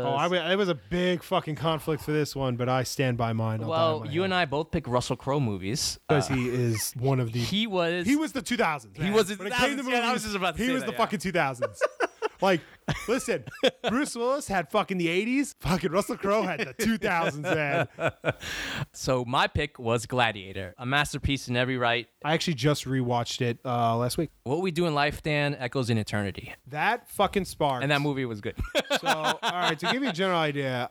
Background on this one, I have a story for everything. So the story on this one is I remember my brother, he came by, he was going to take me to the movies, and we watched Gladiator. Big history nerds. Like, I have a Roman tattoo. Like, I have SPQR tattooed on me. I absolutely have that. I had it when I was 18. I have studied Roman history immensely. But yeah, that movie was the last time there was a sword and sandals that was like, fuck yes. And of course, biased. It's written by one of my favorite directors of all time. Ridley Scott. My boy Ridley. But it just, it's the perfect revenge story. It hits all the notes, I felt. You know, they're talking about, they're talking about a time of Rome where it's just like, it's the best time to do, like, it's like no one, like everyone talks about Julius Caesar or Caligula or Tiberius, and they never talk about, you know, Marcus Aurelius and like Commodus and all those, you know, I mean, it's heavily fictionalized, which is fine, but I think that's the perfect way to do a historical fiction is how Gladiator did it, is that yes, these are real characters, these are real people in history. Maximus Decimus Meridius is a fictional character, but Commodus is a real person. He does die in the arena in real life, but not by that. Yeah. It's, you know, Maximus Decimus Meridius, which is one of the coolest quotes. Like literally the first time I shall have my vengeance. Like when he takes that helmet off, you're like, let's go. Oh shit, here we go. You know, but it's like, the costume design, the writing, the music, you know, and the best part when you hear that, like the script wasn't even finished when they started filming. That's how much pull fucking Ridley Scott had. Is he could do an epic like that without a completed script, and he still has that pull, man. He can do whatever he wants, and hell yeah, I'll watch whatever he does. Yeah. Sadly, that with his age, we probably only got maybe one or two movies. Come on, man, don't get me sad here. I realize that, but no, you're right. But picking Gladiator. So there's another Russell Crowe movie, and actually this could have been another thing because he also made A Beautiful Mind. He also made, what was that boxing movie? Cinderella Man. I saw that too. Yeah, but you went with a very, in my opinion, a very underrated movie and not talked about a lot. Master and Commander. Master and Commander, Far Side of the World. Now, who knows? I picked another history one. The book series I loved, but I found them after the movie. Russell Crowe is great in it. I loved sailing stories in the Navy. You know, I love that era of history too. Like I've read a substantial amount about Napoleon and like the Napoleonic era and those wars and like how like, you know, the aristocracy was at that time. And like I've always been attracted to the structure of like the age of sail, like the structure of that life on a board of a ship. Yeah. And it's really good at telling, because essentially they're only on land twice in the whole movie. It all takes place on a boat. And that in itself, you have to make that interesting. And I just love how it's a simple story. It's about a ship and its crew. They're not saving the world. You know, it's a very grounded story. There's very real stories in it. It shows the boredom. It shows the excitement. It shows the respect. And it really does history movies justice. Peter Weir was the director. Yes, he was. I know his movies. Dead Poets Society, of course. The Way Back, Witness, The Truman Show. Oh, yeah. That's actually one of his last movies. He doesn't make many movies. But no, I think like the relationship... Underrated movie, yeah. You know, the relationship between Aubrey and the doctor is really reminiscent of like the relationship me and my best friend have. Like it's very much... I just love those type of stories where they're human stories. Yeah. You know, because essentially it's Master Commander and the Far Side of the World is like multiple books, Patrick O'Brian books in one movie. And that's a movie I return to all the time. I watch it at least once or twice a year. No joke, me and my best friend, we talk about it all the time. You know, it's literally on my wall. You know, it's definitely one of those movies that just once you watch, there are movies that you watch once and you're like, oh, this is with me forever. This is definitely one of those movies. Yeah, but I was torn between that or Fellowship of the Ring. Wow, yeah, Fellowship of the Ring, man. I rewatched Fellowship of the Ring maybe 3 months ago, and I love that movie, but it drags at the end. It kind of drags. But you still... oh, absolutely love it. No, that was... But it's one of those... I think when you revisit a movie you haven't seen in a while that holds a special place in your heart, you have to be willing to accept the fact that it may not be as good, or there were certain moments cool. And I'm cool with that. I listened, there was a time and a place, but Master and Commander just sticks with me more, because there's also a lot of subtlety in it. Yeah. It's like stupid stuff like the kid gets his arm shot off, but then the captain gives him a book on Lord Nelson. Now, here's the thing. You wouldn't know this. Lord Nelson was like one of the greatest sailors the English had. He had one arm.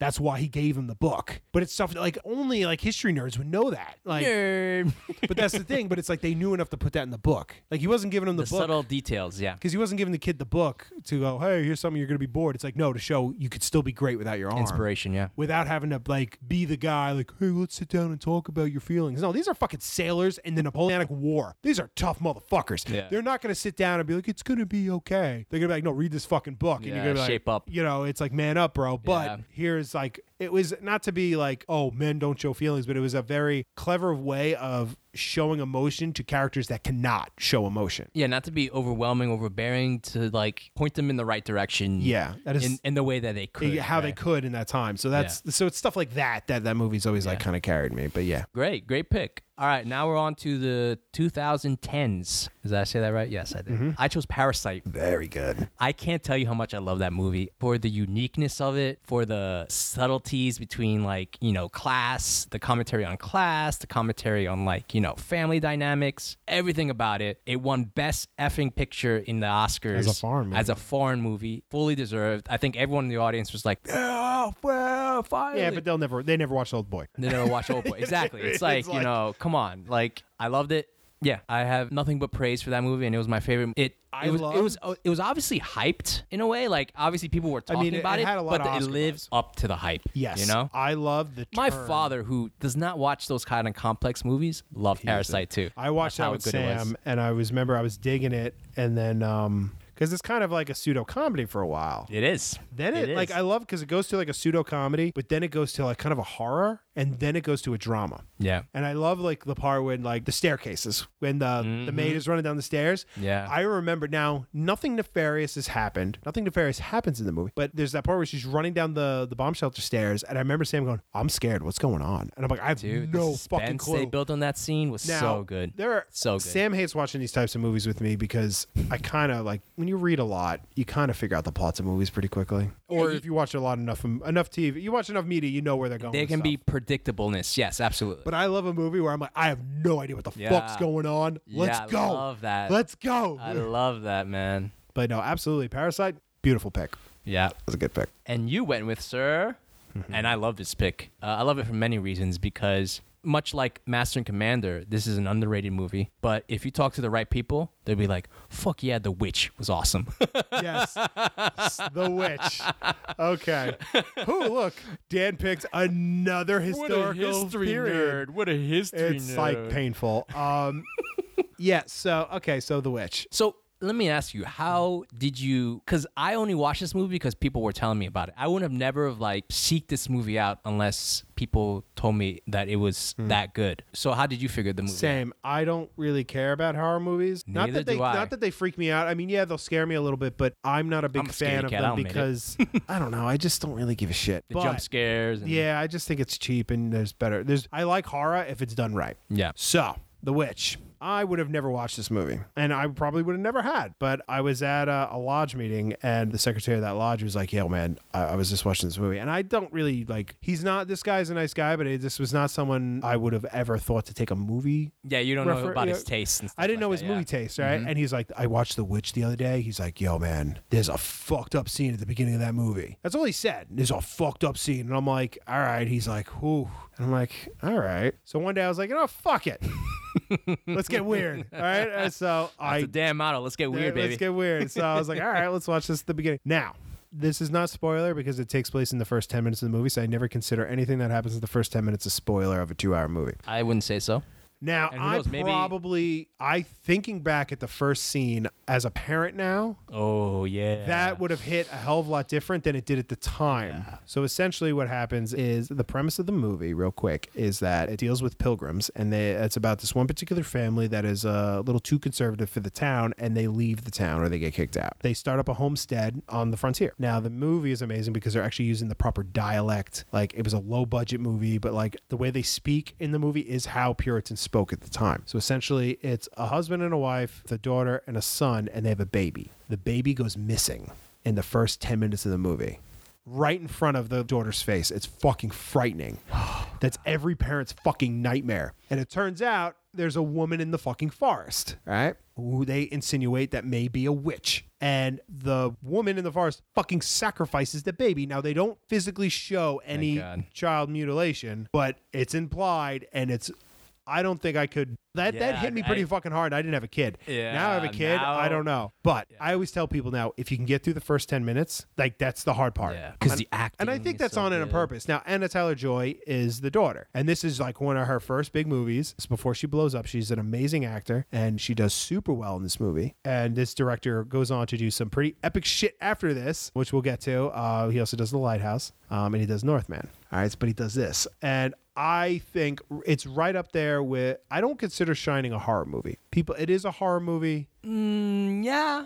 But it's a Kubrick. It's what Kubrick does. Kubrick does, yeah. It's a Kubrick movie. It's more of a psychological thriller, and but it's labeled as a horror movie, and I genuinely I do believe marriage. Kubrick has made the best sci-fi, the best period piece, and the best horror movie. And I think he's done the best dark comedy. Every genre he ever touched, I think he made the best version of it. Gone too soon. He died young, right? No, he was old. He was old, really? He was. I mean, he wasn't young, but he was. I think he was in his 60s, 70s. That's young. I mean, Scorsese's still making movies. Scorsese and Scott. But he wasn't like 40. Yeah, I mean. But so I think The Witch was like, on a historical piece, it was amazing. The storytelling, the writing is so good. So good. Then that fucking twist at the end. Fuck me, so good. But I always tell people, if you can get through the first 10 minutes, you're golden. It's dramatic. It fucks with you psychologically, the fact that the baby goes missing, and then. But yeah, so no, good pick. But that was definitely my 2000s pick. Yeah, again, another underrated movie. Very underrated. And now this decade, obviously we're in the current decade, and so this movie may change. It's only 2 years in. We're only 2 years in, but we both chose movies that we watched this year, I believe. Right? Yeah. Which is good, because that means there's still good movies out there. I chose Everything, Everywhere, All at Once. You want to get bagels after this? An everything bagel? It's so funny because like that concept in that movie didn't really hit me until after I saw it. It hits good. I was like, it hits. What the fuck was that everything bagel? Like, oh my god. Remember you talking about? Oh, it was kind of stupid. I'm like, just wait. Let that simmer a little bit. I was like, wait. Great pick. Oh, everything, everywhere, all at once. Great pick. I remember watching that one night. And it was one of those movies you just glued to every scene. Yeah. And I remember there's an energy about that movie. Like 20 minutes in, I wanted that movie to end so I could just tell my crew to watch the fucking movie. Like, because, it's like, oh, man, this movie looks really good. I should tell people. It's like, let me finish it because, I may go to dog shit. And I'm like, is it over yet? I got to tell everyone to watch this movie. Like, the actor, it's just so, it's my thing. Get weird, and that's what this movie does. Boy, does it get weird. Like, so I do think that maybe people might not buy into the weirdness of it, but if you do, you're in for a hell of a ride, because they introduce, obviously there are important themes within it that are, I wouldn't say hidden, but like they're within the context of like the weirdness that's going on, right? Family dynamics, mother-daughter relationship, life in general, like regrets, There's obviously the multiverse element of it too. The actor's name, who I'm messing up, who played the kid in Temple of Doom, came back to do this movie, and I'm so glad he did, because I think he's really the spirit of the movie. Yeah. I thought he was a little annoying at first, but then but then he really he's the whole point of the because I knew what his character was going to do, and I was waiting for that moment, and then he has that big moment, and you're like, this is what I was waiting for. The heart of the movie, if you will. Like you said, weird, unique, energetic. Like, you weren't bored. I was never bored. No, it's not a boring movie. There were times where like, yo, this is so fucking weird, but I'm digging it. But never was I like, it's slow or whatever. And you keep trying to unravel what the hell's going on? What the hell's going on? And they keep throwing stuff at you, and you're like, what? But I thought this was happening. I was like, oh, okay, maybe this is like, of course it's this. And then it just keeps going and going, and you're just like, yes. And then it slows down at certain moments and kind of gives you a feel of like, what life could have been like. I'm a big fan of this movie, and I recommend a lot of people to watch it. But again, I can understand the weirdness of it can be overwhelming at times. Yeah, it can be kind of off-putting too. Off-putting, it's not for sure. So if you don't like it, I understand that. I know a ton of people who would not watch this. Exactly. So it's maybe not for everyone, but I totally dug it, and it was my favorite movie of the decade so far. Yeah, of course. 3 for 3 in historical. Noticing a theme, aren't you? But man, I remember when I watched this movie, and this is Dan's 2020 movie. I told him, Dan, this is not the movie I was expecting it to be, and I love that too. Yeah, that's I love that when the trailer like circumvents the whole story. So the movie I picked for the best 2020 is The Northman. Now this is a movie I had been genuinely waiting for years when they announced it. So The Witch, The Lighthouse, and then he's like, yeah, he's doing a Robert Viking Eggers' #1 fan, folks. Yeah, I'm up there, and he goes, and they announce, oh yeah, by the way, his next movie is gonna be a Viking movie. I'm like, oh, fucking yes, they don't make those. Show my people. Let's go, let's do some pillaging and burning, baby. And then when I hear like, or did they show that? But then I hear like, there's a Skarsgård in it. I'm like, all right, that's fucking awesome. And then Anna Taylor-Joy's in it. I'm like, all right, that's awesome too. And then the cast gets better and better. And Nicole Kidman. Yeah, I was like, okay. I remember I saw it in the theater. I saw it with the crew. You gotta say my crew, it's like my best friend he doesn't have great taste, but he knows great when he sees it. Mm-hmm. So like he'll recommend some movies to me and I'm like, oh, okay, that was not great. but I'm like, no, you have to see this movie. And he gets it. So we saw Northman. Another friend of ours, he's like the most cynical person on earth. Nothing's good, right? At the end of that movie, I remember just sitting there and be like, this fucking movie rocked. This was the craziest shit. I remember calling my brother and go, yo, man, you gotta fucking see this movie. I'll see it again. Let's go. All right. And he called me like on his way home from the theater with his son in the car screaming, that was awesome. Holy shit.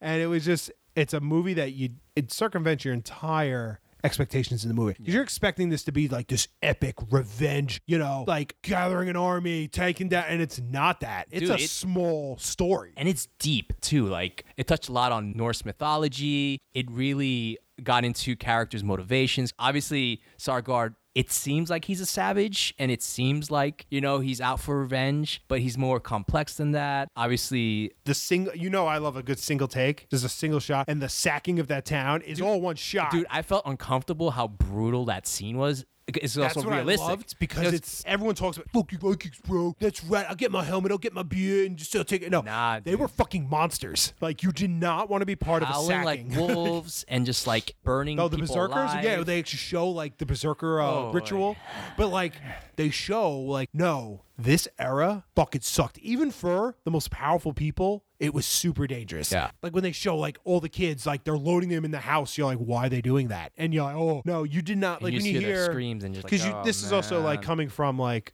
someone who studies history, you always read, and this guy sacked the town, and then and you're like, okay, that really sucked. Like, no, if you were part of a siege and you lost, like, there's a reason why like the men would kill their families because it's like, no, it's gonna suck. Like the best case scenario, you could be sold into slavery, and that's the best case scenario. Yeah, brutal, absolutely. And brutal. you're supposed to be uncomfortable and like how dangerous these people were, and it's like, but you understand why they were dangerous. They weren't just dangerous because they were assholes. Yeah, because they had to survive. Beautiful cinematography. And like I said, really touching in Norse mythology. Explains like the importance of point of view. Yeah, because certain things like motivations, but it's like, yeah, but maybe you don't know the whole story. Exactly. And we still have like 8 more years to go in this decade. But definitely those two movies I feel like are top tier. Listen, man, predictions. I mean, there'll be a couple Star Wars movies this year. Not this year, this decade. They're doing the new Indiana Jones stuff. There's like more sequels. There's gonna be a ton of superhero movies. A24 is still banging out stuff. Like there's a ton of stuff that's gonna come out. But I think so far these two movies are definitely on the top of our watch list, and you should check it out if you haven't watched it. Okay. So 5 TV shows you can't live without. Yeah, Your man. first one here is The Wire. The Wire. I can't tell you how much I love this show. No, it's a great show. I rewatched it during the pandemic. There's obviously dated elements to it, like the wiretapping and like using, I think from a casting, probably the casting director needs to be like in the Hall of Fame of like casting, because the people that were casted, they didn't act before. Like these were like new people that they just picked up from the streets. Yeah, got some like unknown. Like he didn't do anything people. After. His name was Idris Elba or something. Yeah, he never did anything after. Yes, obviously a few came on to bigger things, but in the beginning they were not super they were well known. And also, don't forget that's before HBO was HBO. Right Now, people who watched like Oz knew what HBO was. Yeah. But not everyone was watching Oz. And they weren't sure, was Oz just a one-off thing where they're going to keep making shows like that? The Wire. And then do The Wire and Sopranos, and the rest is, as they say, is history. But I just love everything at that show because each season is uniquely different. I love that they did that. Like they're doing like, I like the idea every season is a different like case, so to speak. Different case, so to speak. The characters are so great to follow. Even major crimes.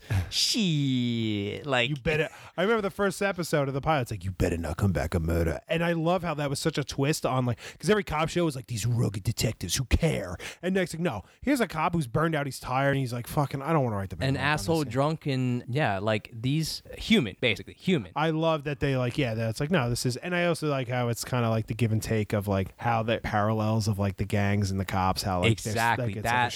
One of my favorite part of the show is like everything's connected, as Omar Little said. Rest in peace. There's also like an amazing. Rest in peace, those are like because that's like essentially Williams. Like they always explain that character as like he's like the lone gunman in the West, and they shot him like that, where he's like walking through the streets on with purpose. A shotgun, yeah, that's all on purpose. Coat, yeah, do-rag on. Omar's coming.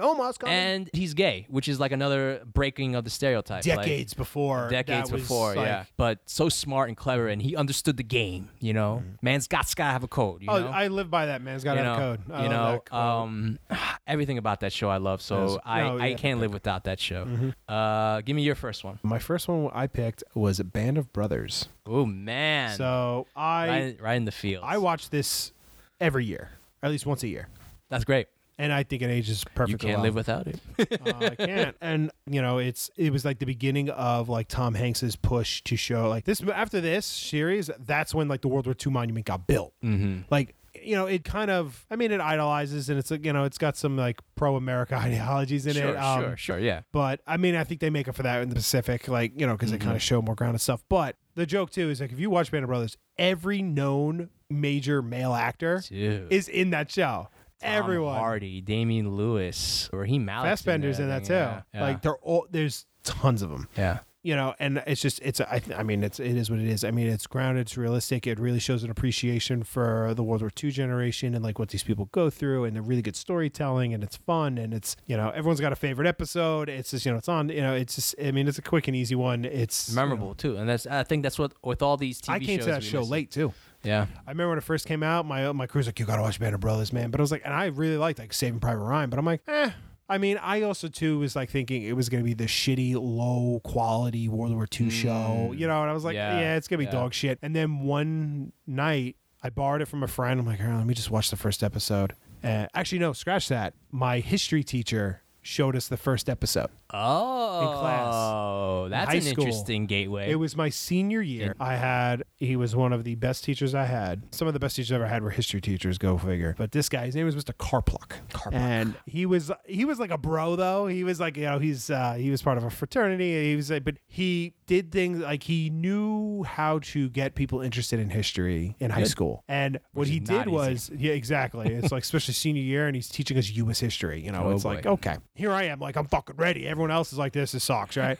So one day, I think he shows the first episode of Band of Brothers is the episode, and I'm like, oh, this is like a real show. This isn't some shitty like quality. And I remember I went home and I just watched the whole thing. Yeah. And like I said, I watched Band of Brothers. Actually, almost everything on my TV list I watch every year. That's great. I don't think I do the same for mine, but yeah, I think it's important. Mine are also a little shorter.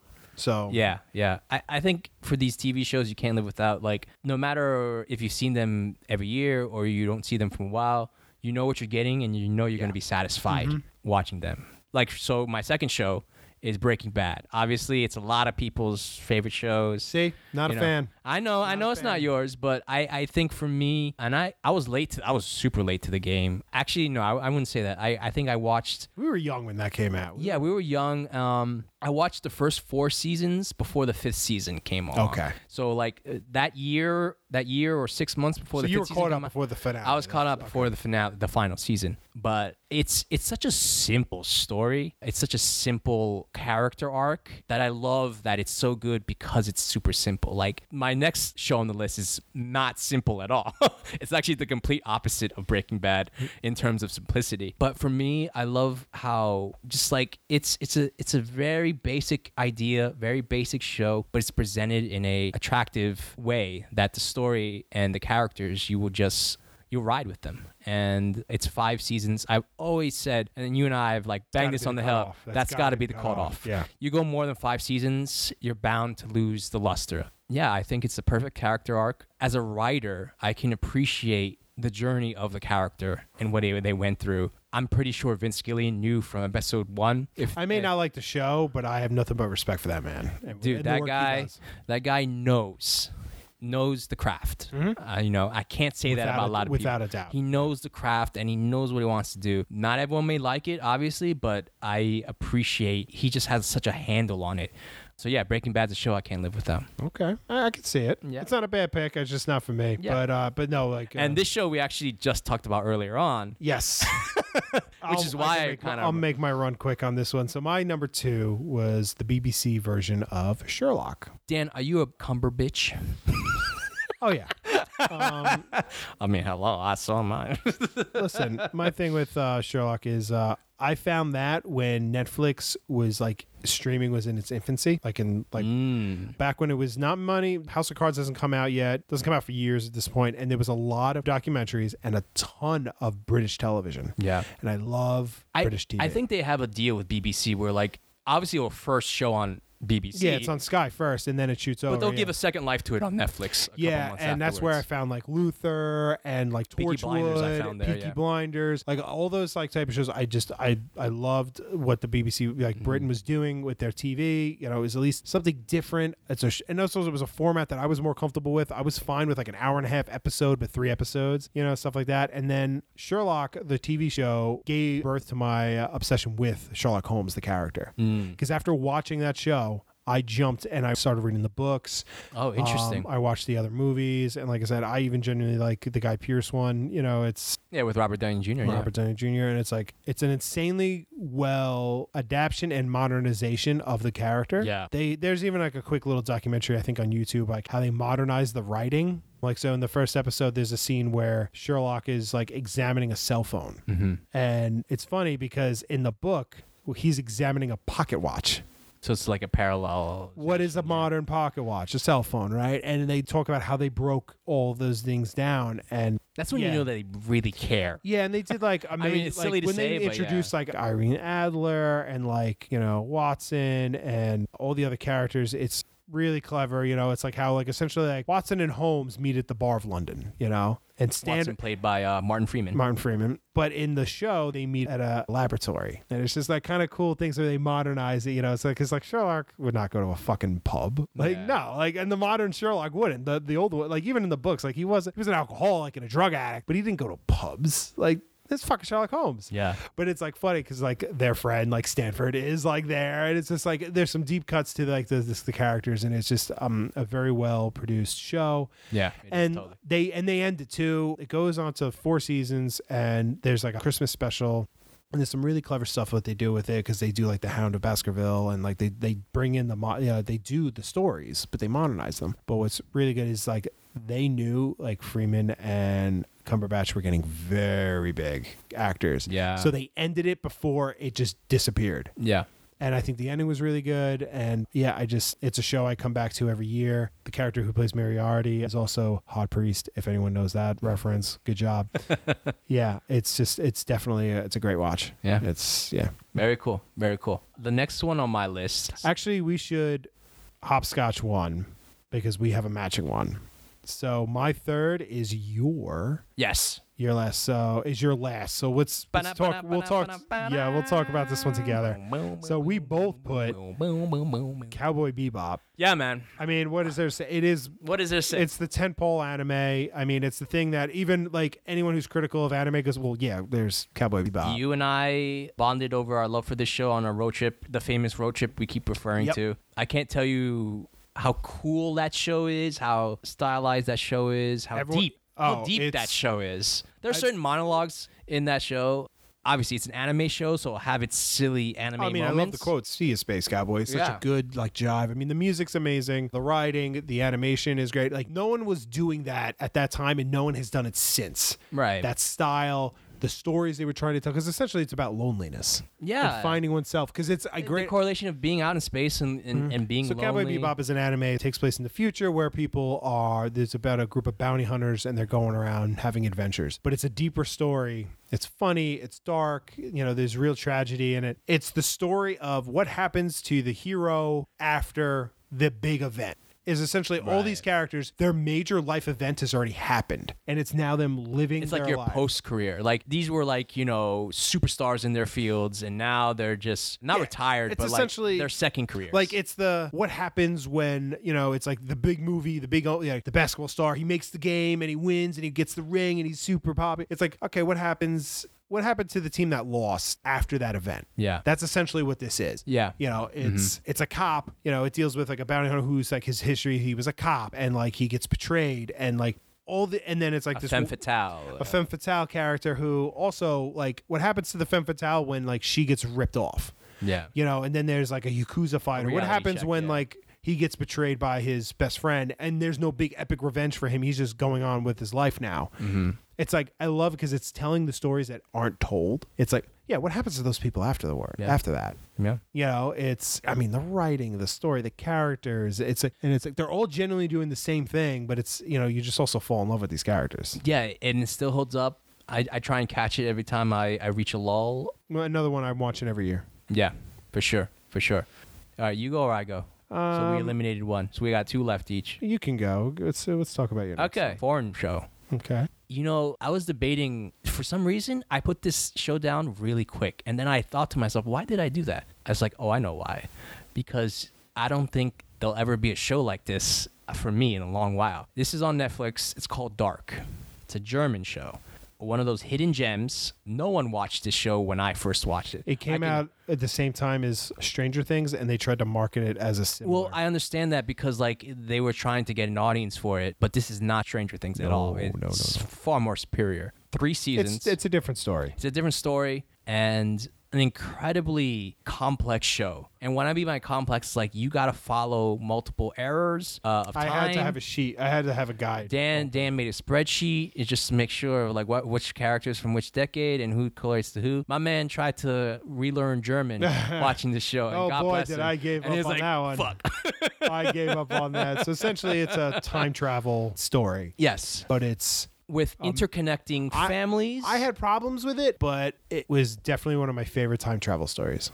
So they always say never do time travel, right? Never touch that because there's fucking luck. There's so many complexities here. But holy hell. Oh, this carries it. Like when you see how they connected everything in this show, I got such an appreciation of like how they had to map everything out. Because you can't do this, you can't map this out as you go along, you know, one of those like, oh, we're making it up as along, aka what they said for Lost.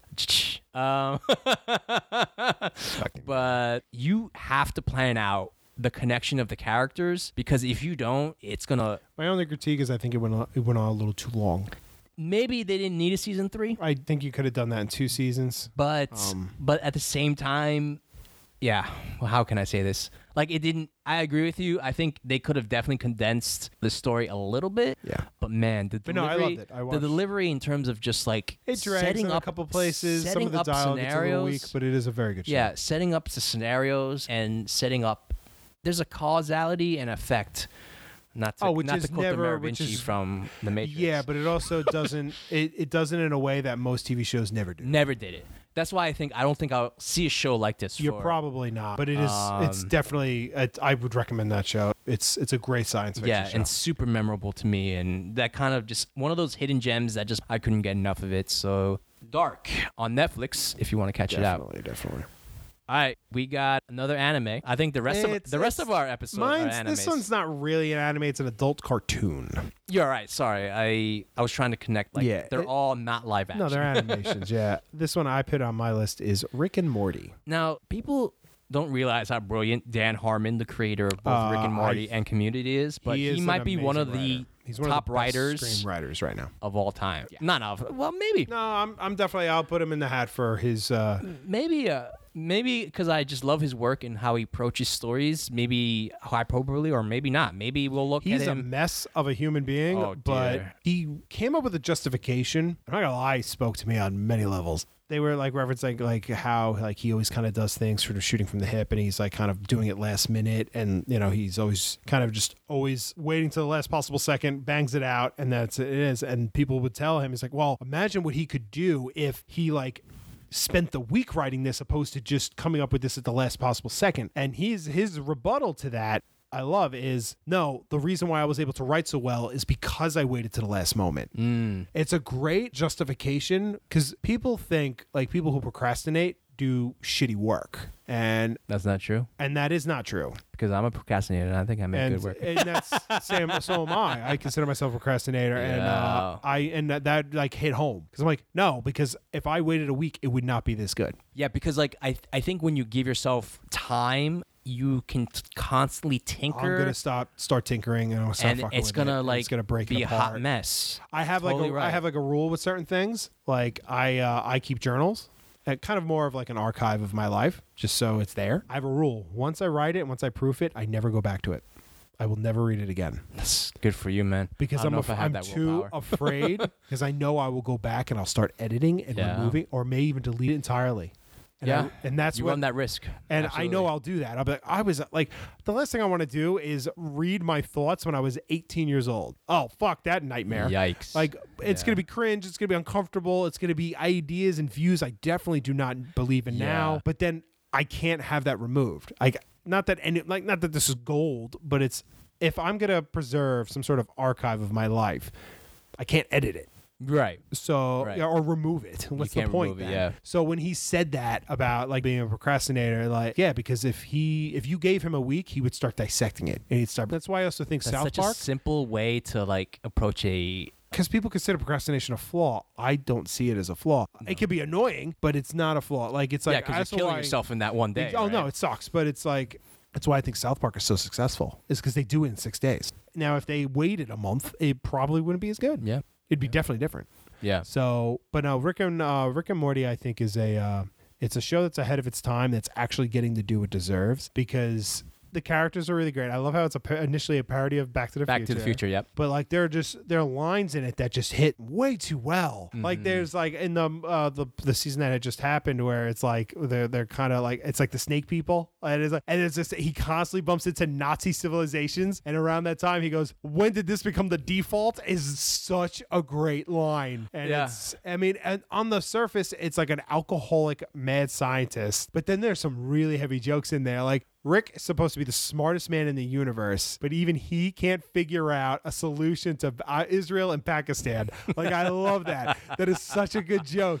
Like, and it's like barely like even said, and like bored ass 18-year-olds would be like, whatever. But me as a 35-year-old man, like that is fucking awesome. That hits even he can't figure it out. Like it's just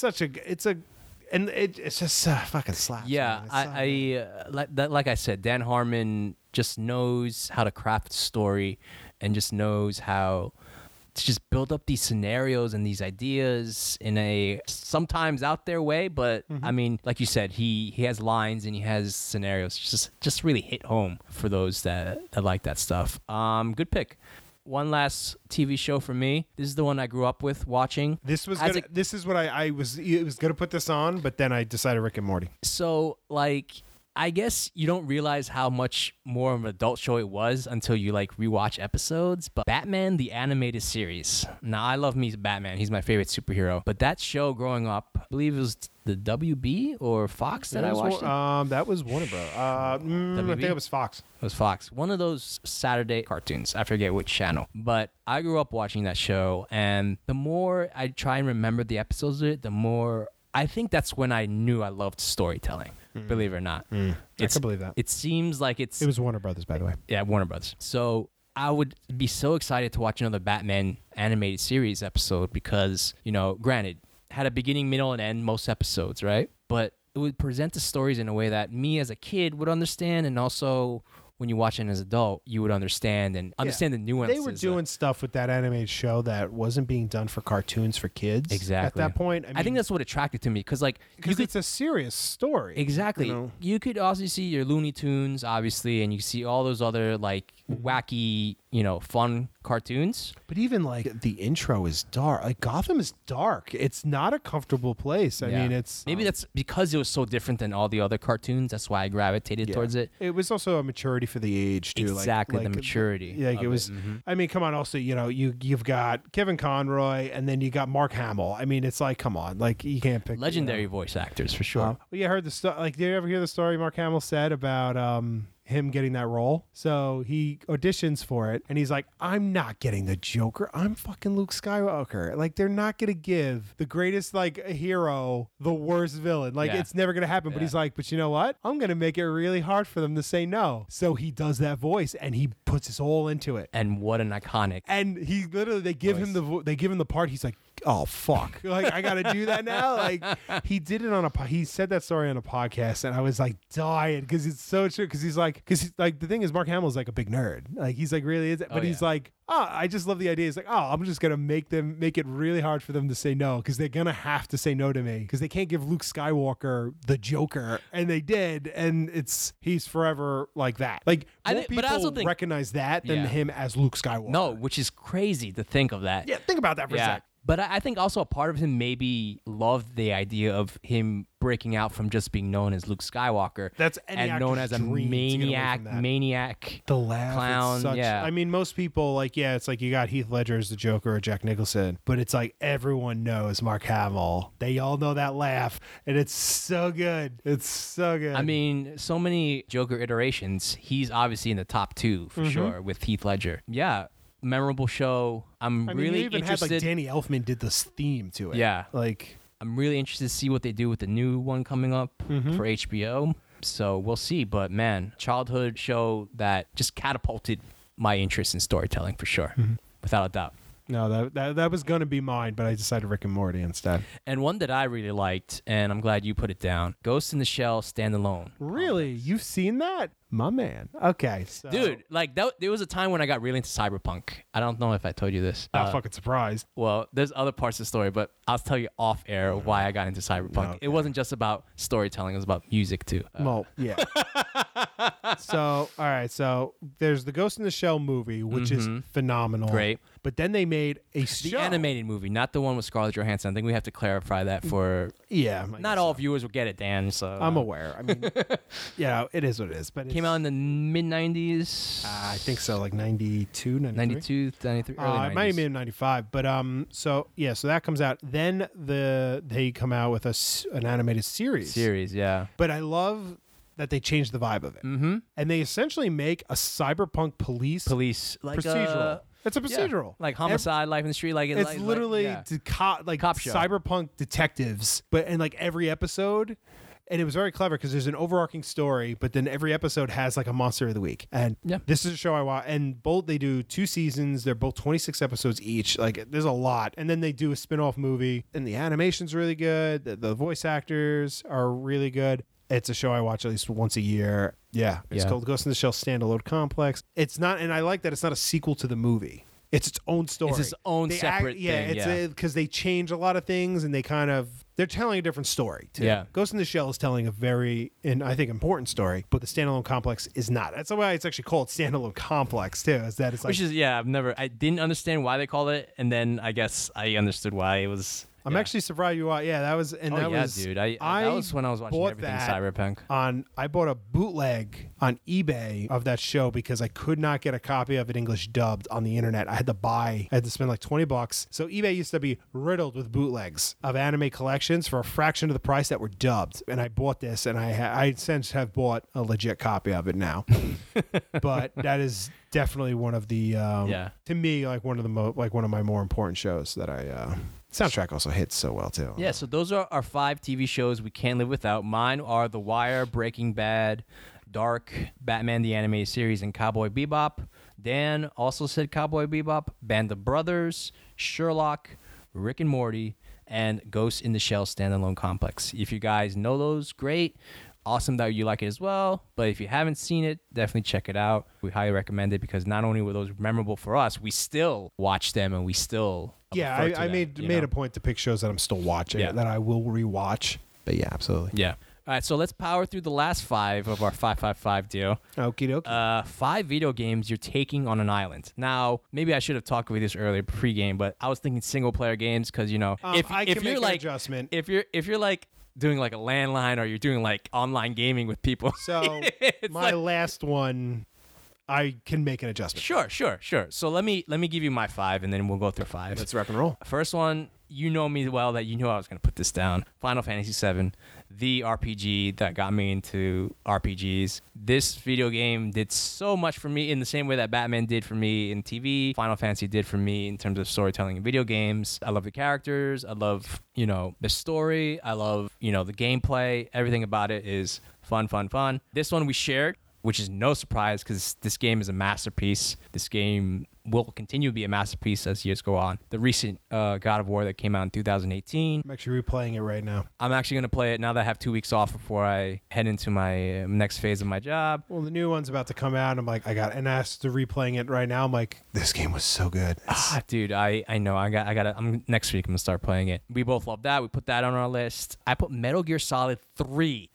Specifically 3. Because you're a fucking psycho. Because I'm a psycho, yes. And that game I played way too many times. And I don't know what it was about that game that, maybe it was more the gameplay than the actual story, or maybe it was both. Because I love the whole idea of like your mentor, like just constantly in your head and you're trying to make a name for yourself, but also trying to live in the shadow of, arguably the greatest shoulder in American history, and the twist that it is actually the prequel to the entire franchise. I played the entire franchise, and I think 5 is amazing. Phantom Pain. Phantom Pain's really good. I'm sorry, 4. Guns of the Patriots. A lot of people think that's the weakest one. Because it's fucking weird, and I like weird. When are you going to understand You don't think Metal Gear Solid 3 is weird with, like, the Cobra unit? No, it is weird. The dude has bees, Dan, as, like, shooting bees as, like, a gun. And then he has a dude with a flamethrower, and then a dude that, like, is camouflage and shoots poison darts. Like... It's crazy. It's Kojima. It's Kojima. Let's leave it at that. But no, and honestly, any Metal Gear Solid game you put on that is absolutely fine. That totally makes sense. So that one I put down. Another recent one that the sequel was not as good as the original because I thought the original had such an awesome story. Horizon Zero Dawn. That story is amazing. I love the gameplay. I love the concept of robot dinosaurs. Who doesn't love it's that? robot dinosaurs. Robot dinosaurs, enough said. Fantastic. And now is this the remake, like all of it, the new ones or the new ones, and just in general because I grew up. The last game I put down is Tomb Raider. I grew up with the original Tomb Raiders on PlayStation. That's one of my first action adventure games that will always have a place in my heart because that introduced me to the shooter, single player, Lara Croft. I remember finding the remake. And it reviewed like horrible for some reason. The remake to me, and you recommended to me. You actually put it on my PC. I got it on Steam for like $9, and I remember playing. I'm like, why did this review? But this is amazing. The gameplay and I like Uncharted games, and I'm like, this is just the next step in Uncharted. Let's do it. It was phenomenal. So I think Tomb Raider in general I put down as like the game, but it could obviously refer to the remake because the remake is fantastic. So those are my 5 games: Final Fantasy VII, the new God of War, Metal Gear Solid 3, Horizon Zero Dawn, Tomb Raider. If I'm on an island and no one's going to rescue me for the foreseeable future. Yeah, you got a while, bud. I got a while. So you got a lot of games on that. There's some long-ass games on All right, Dan, hit me through with your list. All right, so out of my 5, the first one I put on here is Castlevania Symphony of the Night. Dude, as far as platforming games go, and it's the peak of the Castlevania series. It's an RPG that's also got the side-scrolling stuff. I mean, the Dark Souls games pull from them for so much. I don't know this, but I may hold a Guinness World Record for this game. I've never submitted the item, and I don't plan to because I would have to submit my memory card, and I'm not doing that. I reached max level in that game. Apparently, it was told you could not do. Yeah, which it was. But I have done it. I am level 99 in that. I have done utterly everything. You still have the memory card? Oh, yeah. Lock and key. I have the memory card, and I even uploaded the memory card to the PS3, which then in turn to the PS4, and then to the PS5. So it is backed up on a console. You had to buy that special adapter for the PS3. Yeah. Interessante. It is one of I remember my brother bought that game. He beat it, but he's an idiot. He didn't realize there's 2 endings. And I remember me and my best friend, we just sat there and like one weekend and we just did everything in that game. Mm-hmm. It was just, our lives disappeared on that. And that was definitely, to this day, I own every version of that game I own a copy of. It's on the PSP, the Vita, every PlayStation console, the original disc, all the downloadables. I have it all. Yeah, so that's absolutely where I'm standing with that. Very cool. Then I also put Persona 5. I have to get on that. Yeah, bro. But I'd probably lose my fucking life, worth it. It's so worth it. Okay, so the Persona. I know you put a lot of hours into it too. All right, so explain what it is, because I don't think a lot of people know what Persona. All right, Persona. 5. Well, Persona 5 is super popular, but it's not as popular as it should be. So Persona is a series. There's 5 of them, but every one of them tells a different story. Mm-hmm. So it's a Japanese RPG. It's a JRPG where you play a protagonist who is a high school student. So you play a high school guy, and it's essentially part visual novel, part turn-based fighter, part slice-of-life simulator. So essentially, Persona 5 is you play the protagonist, and you show up to Tokyo, and you are living your life as a high school student, and mystical magical powers happen, and you have to save the world. All right, but the whole point of the game, it's an RPG, so it's a turn-based RPG, but it's also dating simulator / slice of life. So you're also a high school student, so you get like a crew. You start meeting friends, and the way the game is structured is you can have like romantic entanglements, and you and your best friend can become like from friends to best friends. Like, but there's so much to the game. There are characters you can meet that affect things that you do in the game, but then you can just also ignore that kid if you play it in a different way. The style, the music, the story they're telling is just so smooth. It's just, God damn it, it's so good. I've played Persona 5 when it came out. Mind you, this is a heavy game. Persona 5 probably takes about 80 hours to beat. So, and that's if you're just bullet throwing it. Yeah, you probably, depending on your work schedule or life schedule. I have played this game technically 3 times. I played when it first came out. I played it. I beat it. I put in about 95 hours. Then they came out with Persona 5 Royal, which was like a revamp of the game. And they added more content and added more storylines. They added more characters you can meet, and they added like a big chunk of more story. I beat that one in about 120 hours. Mm-hmm. Then I realized I screwed up, and there's a point in that game where if you don't do one thing, you don't get any of the new content. So I went back and played it again to get the new content in the game. You're like me. You were like, I didn't complete that? Well, I bought the damn Royal, and I didn't get the new content. It's because I was an idiot. So I did that again. So I've put in way too... And it killed me because when I played it the 3rd time, I remember beating it. I'm like, I'm probably never going to play this game again because I just played too much. You just burned it out of your soul. But it's one of those moments when I was replaying it the 2nd time. I'm like getting pumped because the music's going, and I'm like, yeah, we fucking go. The soundtrack's on Spotify. I highly recommend you listen to it. It just slaps. It's so good. But yeah, Persona 5 is definitely, it was a sleeper. And then I beat 4 multiple times, and it's so good. God of War is also on my list, but we talked about how amazing that game is. Yep. Now, I put Elder Scrolls, and I specifically was saying Elder Scrolls Skyrim. This is a game that's always installed on my PC. It's always the game I go back to when I've got some time to kill or I'm bored. I mean, it's Elder Scrolls, it's Skyrim. I mean, it's, you're a Viking running around in these. I'm not a big fan of open world games, but I always love the Elder Scrolls system. I like that. It's just go. Yeah, I think the main story is never good. It's all the side quests that are really good. Yeah. And the stuff you could do. Like, I mean, stupid stuff. Like, I didn't realize my character turned into a I got bit by a vampire. I didn't realize until guards started attacking me for no reason. And then I had to figure out how to remove the vampire curse. And there's a whole thing to do that. And it was just, it's Elder Scrolls, man. It's Skyrim. You're in it. You commit to that type of game. Yeah, man. And then, okay, so I didn't realize that. I didn't read the whole thing when you said that. That was my bad. You put single player games. So I put Battlefield series. Yeah. Now, I have an alternative, but if it has to be single player only. But Battlefield, goddamn, man. I always say you're either a Call of Duty guy or you're a Battlefield guy. And I used to really like Call of Duty until I discovered Battlefield. I remember the year I graduated from high school, Battlefield 2 had come out. I got a copy of it. I put in 140 hours of that game in one summer.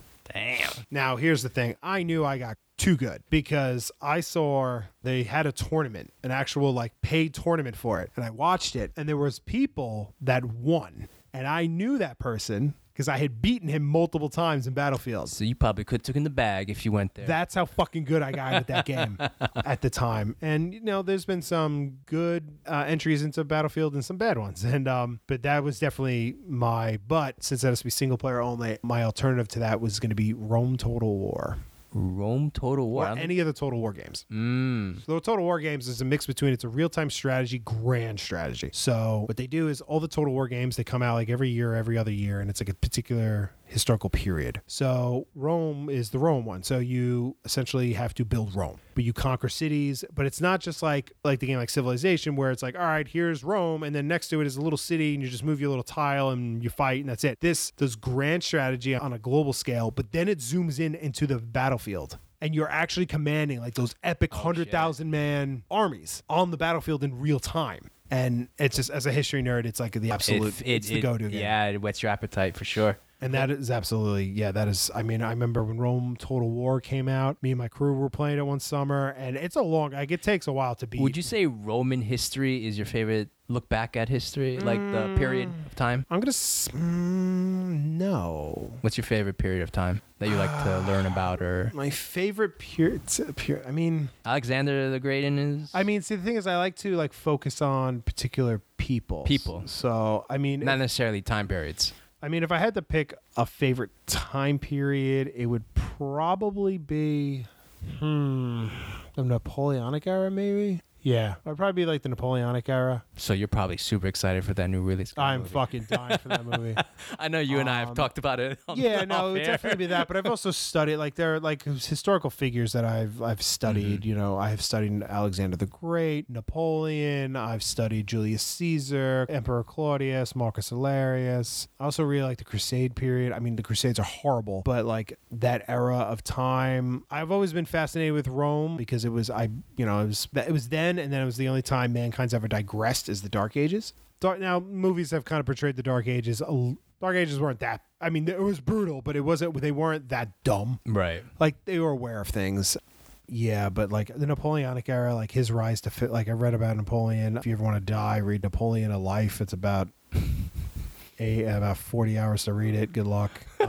If you want. But it's amazing because it goes into how he really took power and the shit he was doing, and it's just But yeah, that would have, if I had to pick a general time period for me, that would be considered the most interesting. It's either that or the golden age of the Muslim rule. How people don't really talk about how they really at one point had an empire greater than Rome's. There's the golden age of mankind. And it's say what you want, but it's, what is considered the greatest or kindest or most civilized despot to ever exist is the Sultan Saladin during the Second Crusades. He was, in a modern consensus, is that he was the greatest ruler. Living under him, you had the best quality of life. Richard the Lionheart was a fucking monster. You know what I mean? It's you get these names like Alexander the Great, mass murderer, but we have roads because of him now. It's, you find out well, you can't change the past, right? It's you can, but you don't ignore the bad. You have to point it out, but you also can acknowledge the good. Yeah, what came from them, what their accomplishments, brought to fruit, So. Yeah, and it's I can't say does the means justify the ends justify the means. No, but it's really interesting to learn about how these people came to power and what they did with it. Yeah, it's the joke is Napoleon wasn't French; he was Corsican, he was Italian. But then it's also ironically during the Napoleonic Wars, he was more people declared war on him than he declared war on other people. It's talk about in today's world, Napoleon would get shit on Twitter. It's they always say it's never invade Russia, right? Well, it's Hitler was a fucking monster, but it's he had to, he had no oil. Yeah. It's Napoleon had to. The Tsar Alexander kind of slapped him in the now and he's all right, well, I got to raise an army. But it's but yeah. So if I had to pick, it's definitely the Total War game series. If I had to pick one of those. It would either be the Napoleon one or the Rome one. Very cool. Again, with your love of history, it all That's essentially connects. where it comes from. It all connects. All right, so that was a 5-5-5 deal. Sorry we don't have any Dominos for you guys, but that was about it. So I think that's a good note to wrap up on. Absolutely. I think we're running a little long today, but I think we talked a lot about it. So I hope some of these 5-5, some people actually get to experience some of these things. These are more not only to tell what we kind of like, but hopefully stuff that you can check out if you haven't already. Absolutely. Well, guys, thanks for hanging in with us, and we'll see you next time. All right, guys. Take care. Later.